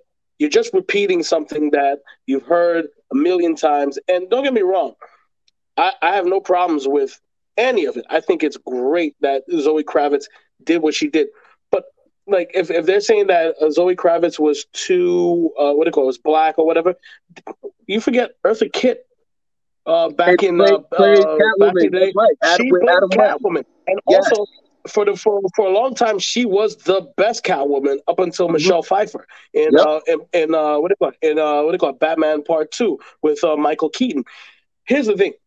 It did pull me out of it because I was like, okay, here we go. Yeah, here's a moment. They could have gave that line to someone else. It's not even. Yeah, but I'm like, you don't. But again, the movie was so like. You were so pulled in with it, like you said, Jimmy. To your point earlier, the movie is like I thought the movie was like 2 hours and like 15 minutes long, 20 minutes long. When they were like 3 hours, I was like, wow, that's a testament to how good and how well the story was written. It doesn't matter if you are good at what you do, if you're a great actor, it doesn't matter. Nick Fury was always white, and then but guess what? I can't see Nick Fury without Sam Jackson. When I think I think Sam Jackson. You know why? Because he embodied the role so Good well. point. If you do something, all I want for my movies is a good movie. I just want to go escape from my life, from all our lives. I'm sure, like with the BS that we see every day, the things that we do. I just want 2 or 3 hours that I could just just tune out and enjoy something. Like that's why I read fiction. When I read my fiction books, I don't care about politics. I don't care about any of that. Just give me a good story. And that was the first line and the only line that pulled me out of it. I was like, oh my God. Speaking of the mayor, I thought the mayor.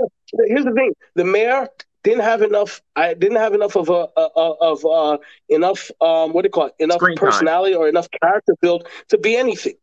She was just the mayor, and all of a sudden she's just like didn't do anything. The person. She didn't do anything. She didn't do anything, but automatically we're supposed to think she's the best person. Which again, cool. This is a movie. It's fiction. I'll suspend my belief systems to be like, all right, cool. This is the person that's going to help work with Bruce Wayne in the future to make a better future for Gotham. 100%. I'm down with it. But again, with the whole woke thing, I do think things tend to be a little woke. This movie was not it. This movie was just a very good movie. Yes, some of it, like to Shelley's point, it did fall apart in the middle. I mean, it did fall apart towards the end, where you're like, all right, guys, like, okay, all of a sudden, like, the movie was too long, in my opinion. That's one of my few criticisms of it. They could have trimmed it down to about 2 minutes and 20 minutes, 2:30 the most. They didn't need all of that other stuff. But am I going to throw the baby out with the bathwater? No, it was a fantastic Batman movie. Probably one of the best Batman movies in a long time, or a movie with Batman, and that has potential to go further. So you segued right into the next one, right? So how would this rank amongst the Batman movies right now? I'm just gonna go out there. This is, for me, is gonna have to be in the top. If there's a top 5 for me, it's gonna have to be in the top 3. And the only reason I say this, and it could possibly, let's just put it this way: if Christopher Nolan's Batman did not exist, this would be number 1. What I'm so conflicted 100%. With right now is Ooh. Because the movie is so grounded in reality, like it's real. Not saying that what Ben Affleck was doing is not real, and all of that, but the thing that you got with Christian Bale was like the fighting wasn't it wasn't comic book fighting. Like he was looked like a real people, real fight moves. Like no, it's not that easy to dodge. And that's what you got with this movie, but it was just so real. And that's the allure to Batman. And this is why I love him so much. And this is why he's my favorite, because he's human. It's not so far-fetched that someone that is a billionaire from the birth can go and get excessive training and actually be on a rooftop with enough money, have a jet, have a car with, with the smarts, have technology to avoid authorities. It can be done if someone really had time on their hands. But I'm going to say this is top 3, and it's probably going to go in top 2. I'm thinking of the Heath Ledger Joker and this movie here. 100%, number 1. And because of that Joker performance, Christopher Nolan was great with this movie. Christian Bale was also fantastic, obviously, but because of that Joker performance and the Batman, that relationship, the way that you complete me, all of that just has to be number 1 for me. And this right here slides into number 2. It is going to sort of skip by for me. So this movie is definitely second best, in my opinion, after the Heath Ledger Joker. Real quick question. Let's see some consensus in the group. Is Joaquin Phoenix's The Joker a Batman movie? Nope. Absolutely. Well, no. Well, it's not. It's a prequel to Heath Ledger's. It's a prequel to Heath Ledger's Batman. That's how Heath Ledger becomes the Joker. It's a prequel. Was it better? No, it's a build-up. Go ahead, Q. I'm going to say, to answer Shelley's question, yes and no. Because no, it's clearly about the Joker. It's a Joker origin story. It's probably artistically one of the best Batman movies because it's in the Batman universe. Is it a Batman movie? No. This is a Batman movie because it's about Batman. It's about the detective. Remember, Batman showed up in what? Detective Comics 30-3. Sure. That's it.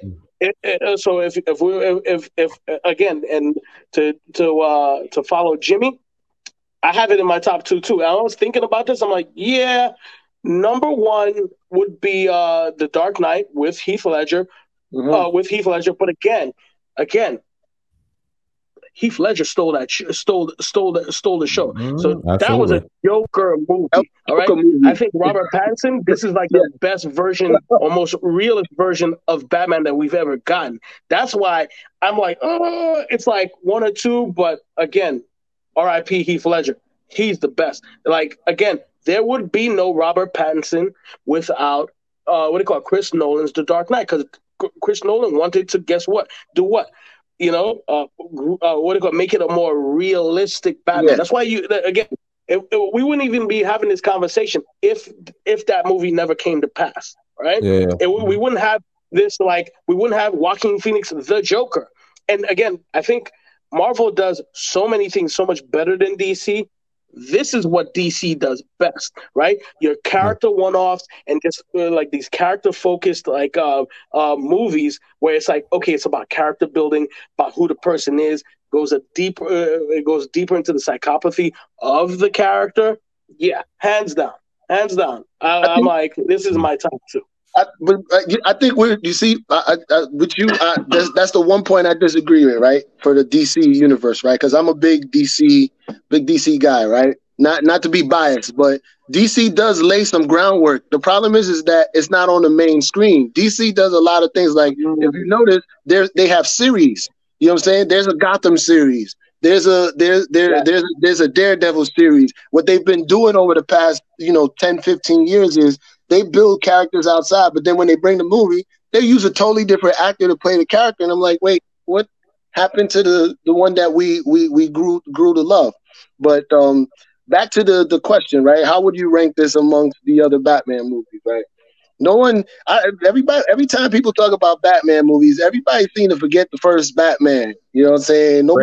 Great movie. I know, excellent. Listen, nobody gives Michael Keaton his credit. Like, he paved the way for all the other Batman movies. You know what I'm saying? I can't. And the thing is that, can we remove Michael Keaton's Batman from the conversation and just says, all right, this is just the antique that we put. This is the antique we put in the room. It can't be compared to anything else. It is what it is. Because he's in the top 5, but what's going to happen is you have to understand, at least from my perspective, is it's a generational thing too. Because when those movies came out, we were toddlers running around. I mean, we did get to watch it after the fact, and that's what was on like TV for us, and we were like, "Oh, Batman," and it's great, and it's phenomenal. But as time goes by, with the advanced technology, you know, and everything that they have to really bring out the movie in a sense. Michael Keaton is definitely in the top 5, but boy, the storytelling and it's a lot. It has competition. I can't say Michael Keaton is. I understand who he is. It's the same thing for Superman. I understand who those guys are. They're the OGs. They'll forever be cemented. Yeah. But it's, you know, it's compared to the argument of Jordan and LeBron James. We understand who Jordan is, but it seems like LeBron can't get past this whole comparison thing. So Michael Keaton is the godfather of Batman. We know this. He's the MJ. He's the Michael Jordan. He's the MJ. Yeah, so that's what I'm saying. So you can't even, you got to push him to the side. He has his own pedestal that he's on, and you can't include his movie because they didn't have the technology we have now. He's still in top 5 though. He's still in top 5. But they did have, it was a solid movie from beginning to end. And you know, it was kind of long, you know, for what it was. You know, pause, but you know, the movie went longer than it was supposed to go. You know, in my opinion, but where do you rank it at though? What do you rank it at? See, I can't rank these Batman movies simply because they don't happen at the same time. They're period pieces. So Robert Pattinson, definitely, this movie is up there. I agree with you. Top 3, 100%, because it's a great origin story. It could definitely replaces what was the other, whose Batman was that was at the same time? Because basically, Robert Pattinson's Batman and Christian Bale's Batman is the same era. It's just that Pattinson is a little earlier than Christian Bale's. He's just maybe a year before. A year or two before. Well, the key difference is, I think, between those two is who trains them. The League of Assassins, Batman, Christian Bale's Batman was far more polished at the beginning of his career because of that training. This guy, Robert Pattinson, Alfred trained him. So it's not, no disrespect, Alfred, but you know, he's not, you know, him. Christian Bale would beat him in a fight if it really came down to it. For sure, 100%. Yeah, 100%. From their origin. So, but yeah, I mean, you know, I'm happy you at least you said top 3 because top 3, 100%. Trust me, I love Ben Affleck Batman because that's you know, our era. That's we watch so much animated Batman stuff and see the way he fights and the people he's able to fight. And I'm like, Christian Bale is not fighting no Doomsday. He's getting worked. But Christian Bale's Batman, which another thing that I don't know if you guys noticed, but that scene where Robert Pattinson as Batman is in that elevator hiding, that's the same way Ben Affleck's Batman was hiding in the beginning of the movie when he went to go right in the corner there. That's true. Yeah, in the corner hanging up. I noticed that immediately. So I feel like they pulled a lot of things from different Batman movies. There's other things, but so wherever you rank Christian Bale's Batman, put Robert Pattinson right behind him. You know what I'm saying? And then when we see the next one, if the performance, it gets better, like if it grows, then it's always going to get better. You could put him in front. You could be like, "Yep, he's the new staple Batman." Well, when it comes to my ranking, I'll keep this short because we can't have a podcast longer than the movie. It's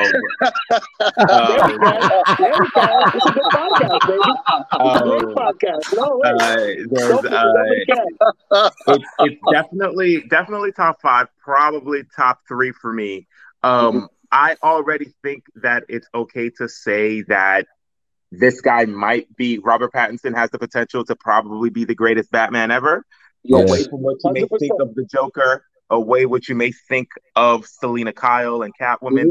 Robert Pattinson and the work that he set up with this first movie and his fantastic acting performance and the setting. We're all very comfortable already saying that this is probably the best Gotham City we've ever seen. Yeah. And Robert Pattinson 100%. Has laid fantastic groundwork towards becoming the best Batman we've ever seen. Whatever happens with the Joker or the Riddler from here on out, hey, you can try and climb that mountain once you get there. But this is definitely a top 5, probably definitely even a top 3 Batman movie. And Robert Pattinson is a early contender for probably the greatest Batman of all time. Already. So I think we're all in agreement for this next one here. Is there a sequel coming? Absolutely. 100%. I was looking everywhere for it. They were saying that the company was like, listen, it's too early to even talk about that. We're just focused on how much we're going to make from this. And I'm like, shut up. One quick thing on the sequel where I was talking about the Long Halloween. What they could do is just have the Long Halloween happen, and then we can pick up like immediately after that, and then see how Batman grew during that trying time. All the lessons he learned, and he'll come out a more polished Batman. So it's true. We could skip the Long Halloween and then just end up on the other end of that, like maybe a year later, and seeing all the things that he's learned. So it's not a guarantee that the next movie is the Long Halloween, but we could skip all that and then end up in a place where Penguin's the new kingpin of Gotham City and Batman learned a lot of lessons during the Long Halloween. Well, I'm just going to, I work with a lot of the executives there with Warner Brothers. And I'm going to tell you what the sequel is going to be. Basically, the sequel is going to be where he's actually taking on more Bruce Wayne now. Because you've seen him in the Batman, he's dark, but now as you see in the end of the movie, he's like, I need to be a symbol of hope. And he understands that in order for him to do that, he can't just be Batman. He also has to help the city in the daytime, especially with this flooding. Someone's going to have to help pay for that. So I can see him helping repair the city. Becoming a philanthropist. Yeah, becoming an actual CEO of the company, like really what are we working on? Then meeting Lucius Fox. Lucius Fox will eventually figure out he's Batman at some point, and that's where comes the better Batmobiles. The things like that. So I think that's going to be the second movie where he meets Lucius Fox. I think that's where it's going to come in real nice and mesh it in. The villains, who knows? I'll take anything, but definitely a sequel is coming. And then, I guess we could end it with that because the next one was really like, is this worth the big screen? Because some people with the pandemic are a little iffy, or just wait for it to hit HBO Max. This ain't an at-home movie. You can't watch this at home. There you go. Go outside and watch. This is better. Yeah, go outside, watch this. You know what I'm saying? Have a drink before and thing. Because sitting at home watching this, you're gonna fall asleep on the couch because you already have an expectation. I'm telling you, when people watch movies at home, look, they're gonna have an expectation. They're gonna have the room. They're gonna have the lights dim. They're gonna be sitting on the couch watching this movie. And there's a part in the movie that might feel a little slow, but it's important. And then they're gonna nod, and then they're gonna wake up to the boom, and then they're gonna, you know what I'm saying? It's definitely go out and watch this. This is go to the big screen and watch this. Go so good, you know what I'm saying? Go support. Agreed. My only question is, when are we going to watch this again for the second viewing? I'm going tomorrow. I already got tickets for tomorrow. Are you serious? Yeah. Don't play because, damn, I thought you said you just had tickets to spare. I was like, yeah, I'm off tomorrow. I'm coming. Oh, no. I got tickets, so we're going to Nighthawk to watch it again. You know what I'm saying? Oh, the Nighthawk, nice. Because my kid was like, you went and saw it without me? Oh. And I was like, yeah. Yeah. He was like, how was it? I said, I can't tell you. You know what I'm saying? He said, then you're going to have to take me. Yeah. No. That's going to be, trust me. I that's one of the things I look at my mom like, thank you for introducing me to him. So that's, how old is he? He's 50. His birthday is on in 2 weeks, so he'll be 15. So he's already acclimated with. Oh, okay. Yeah. He was like, that was disrespectful. You went out without me, and I'm very like, when it comes to movies, we see all the like DC movies, all the comic movies together. Like we're very like comic savvy, and we're like in it, like So I was like, nah, don't worry. It's going to be a good experience. We're going to go eat and watch a movie. It's going to be, nice and like normal, but beautiful thing. That's a beautiful thing. All right, guys. The good dad. All right, well, gentlemen, I really appreciate you guys joining me tonight, man. Again, thank you for the experience. Watching the movie with you guys was definitely hilarious. Hanging with you guys was definitely great, man. The movie was phenomenal. It was great. Go watch that movie. Do not listen to anyone's opinions. Go in there, manage your expectations, because I agree a lot of people went in there with the expectation because the latest thing that they got to see was Ben Affleck's Batman. So yes, understand this is year 2, and it was still phenomenal. So again, gentlemen, I don't want to keep you guys longer than I have to. I know some of you guys have work in the morning, but it's been great, man.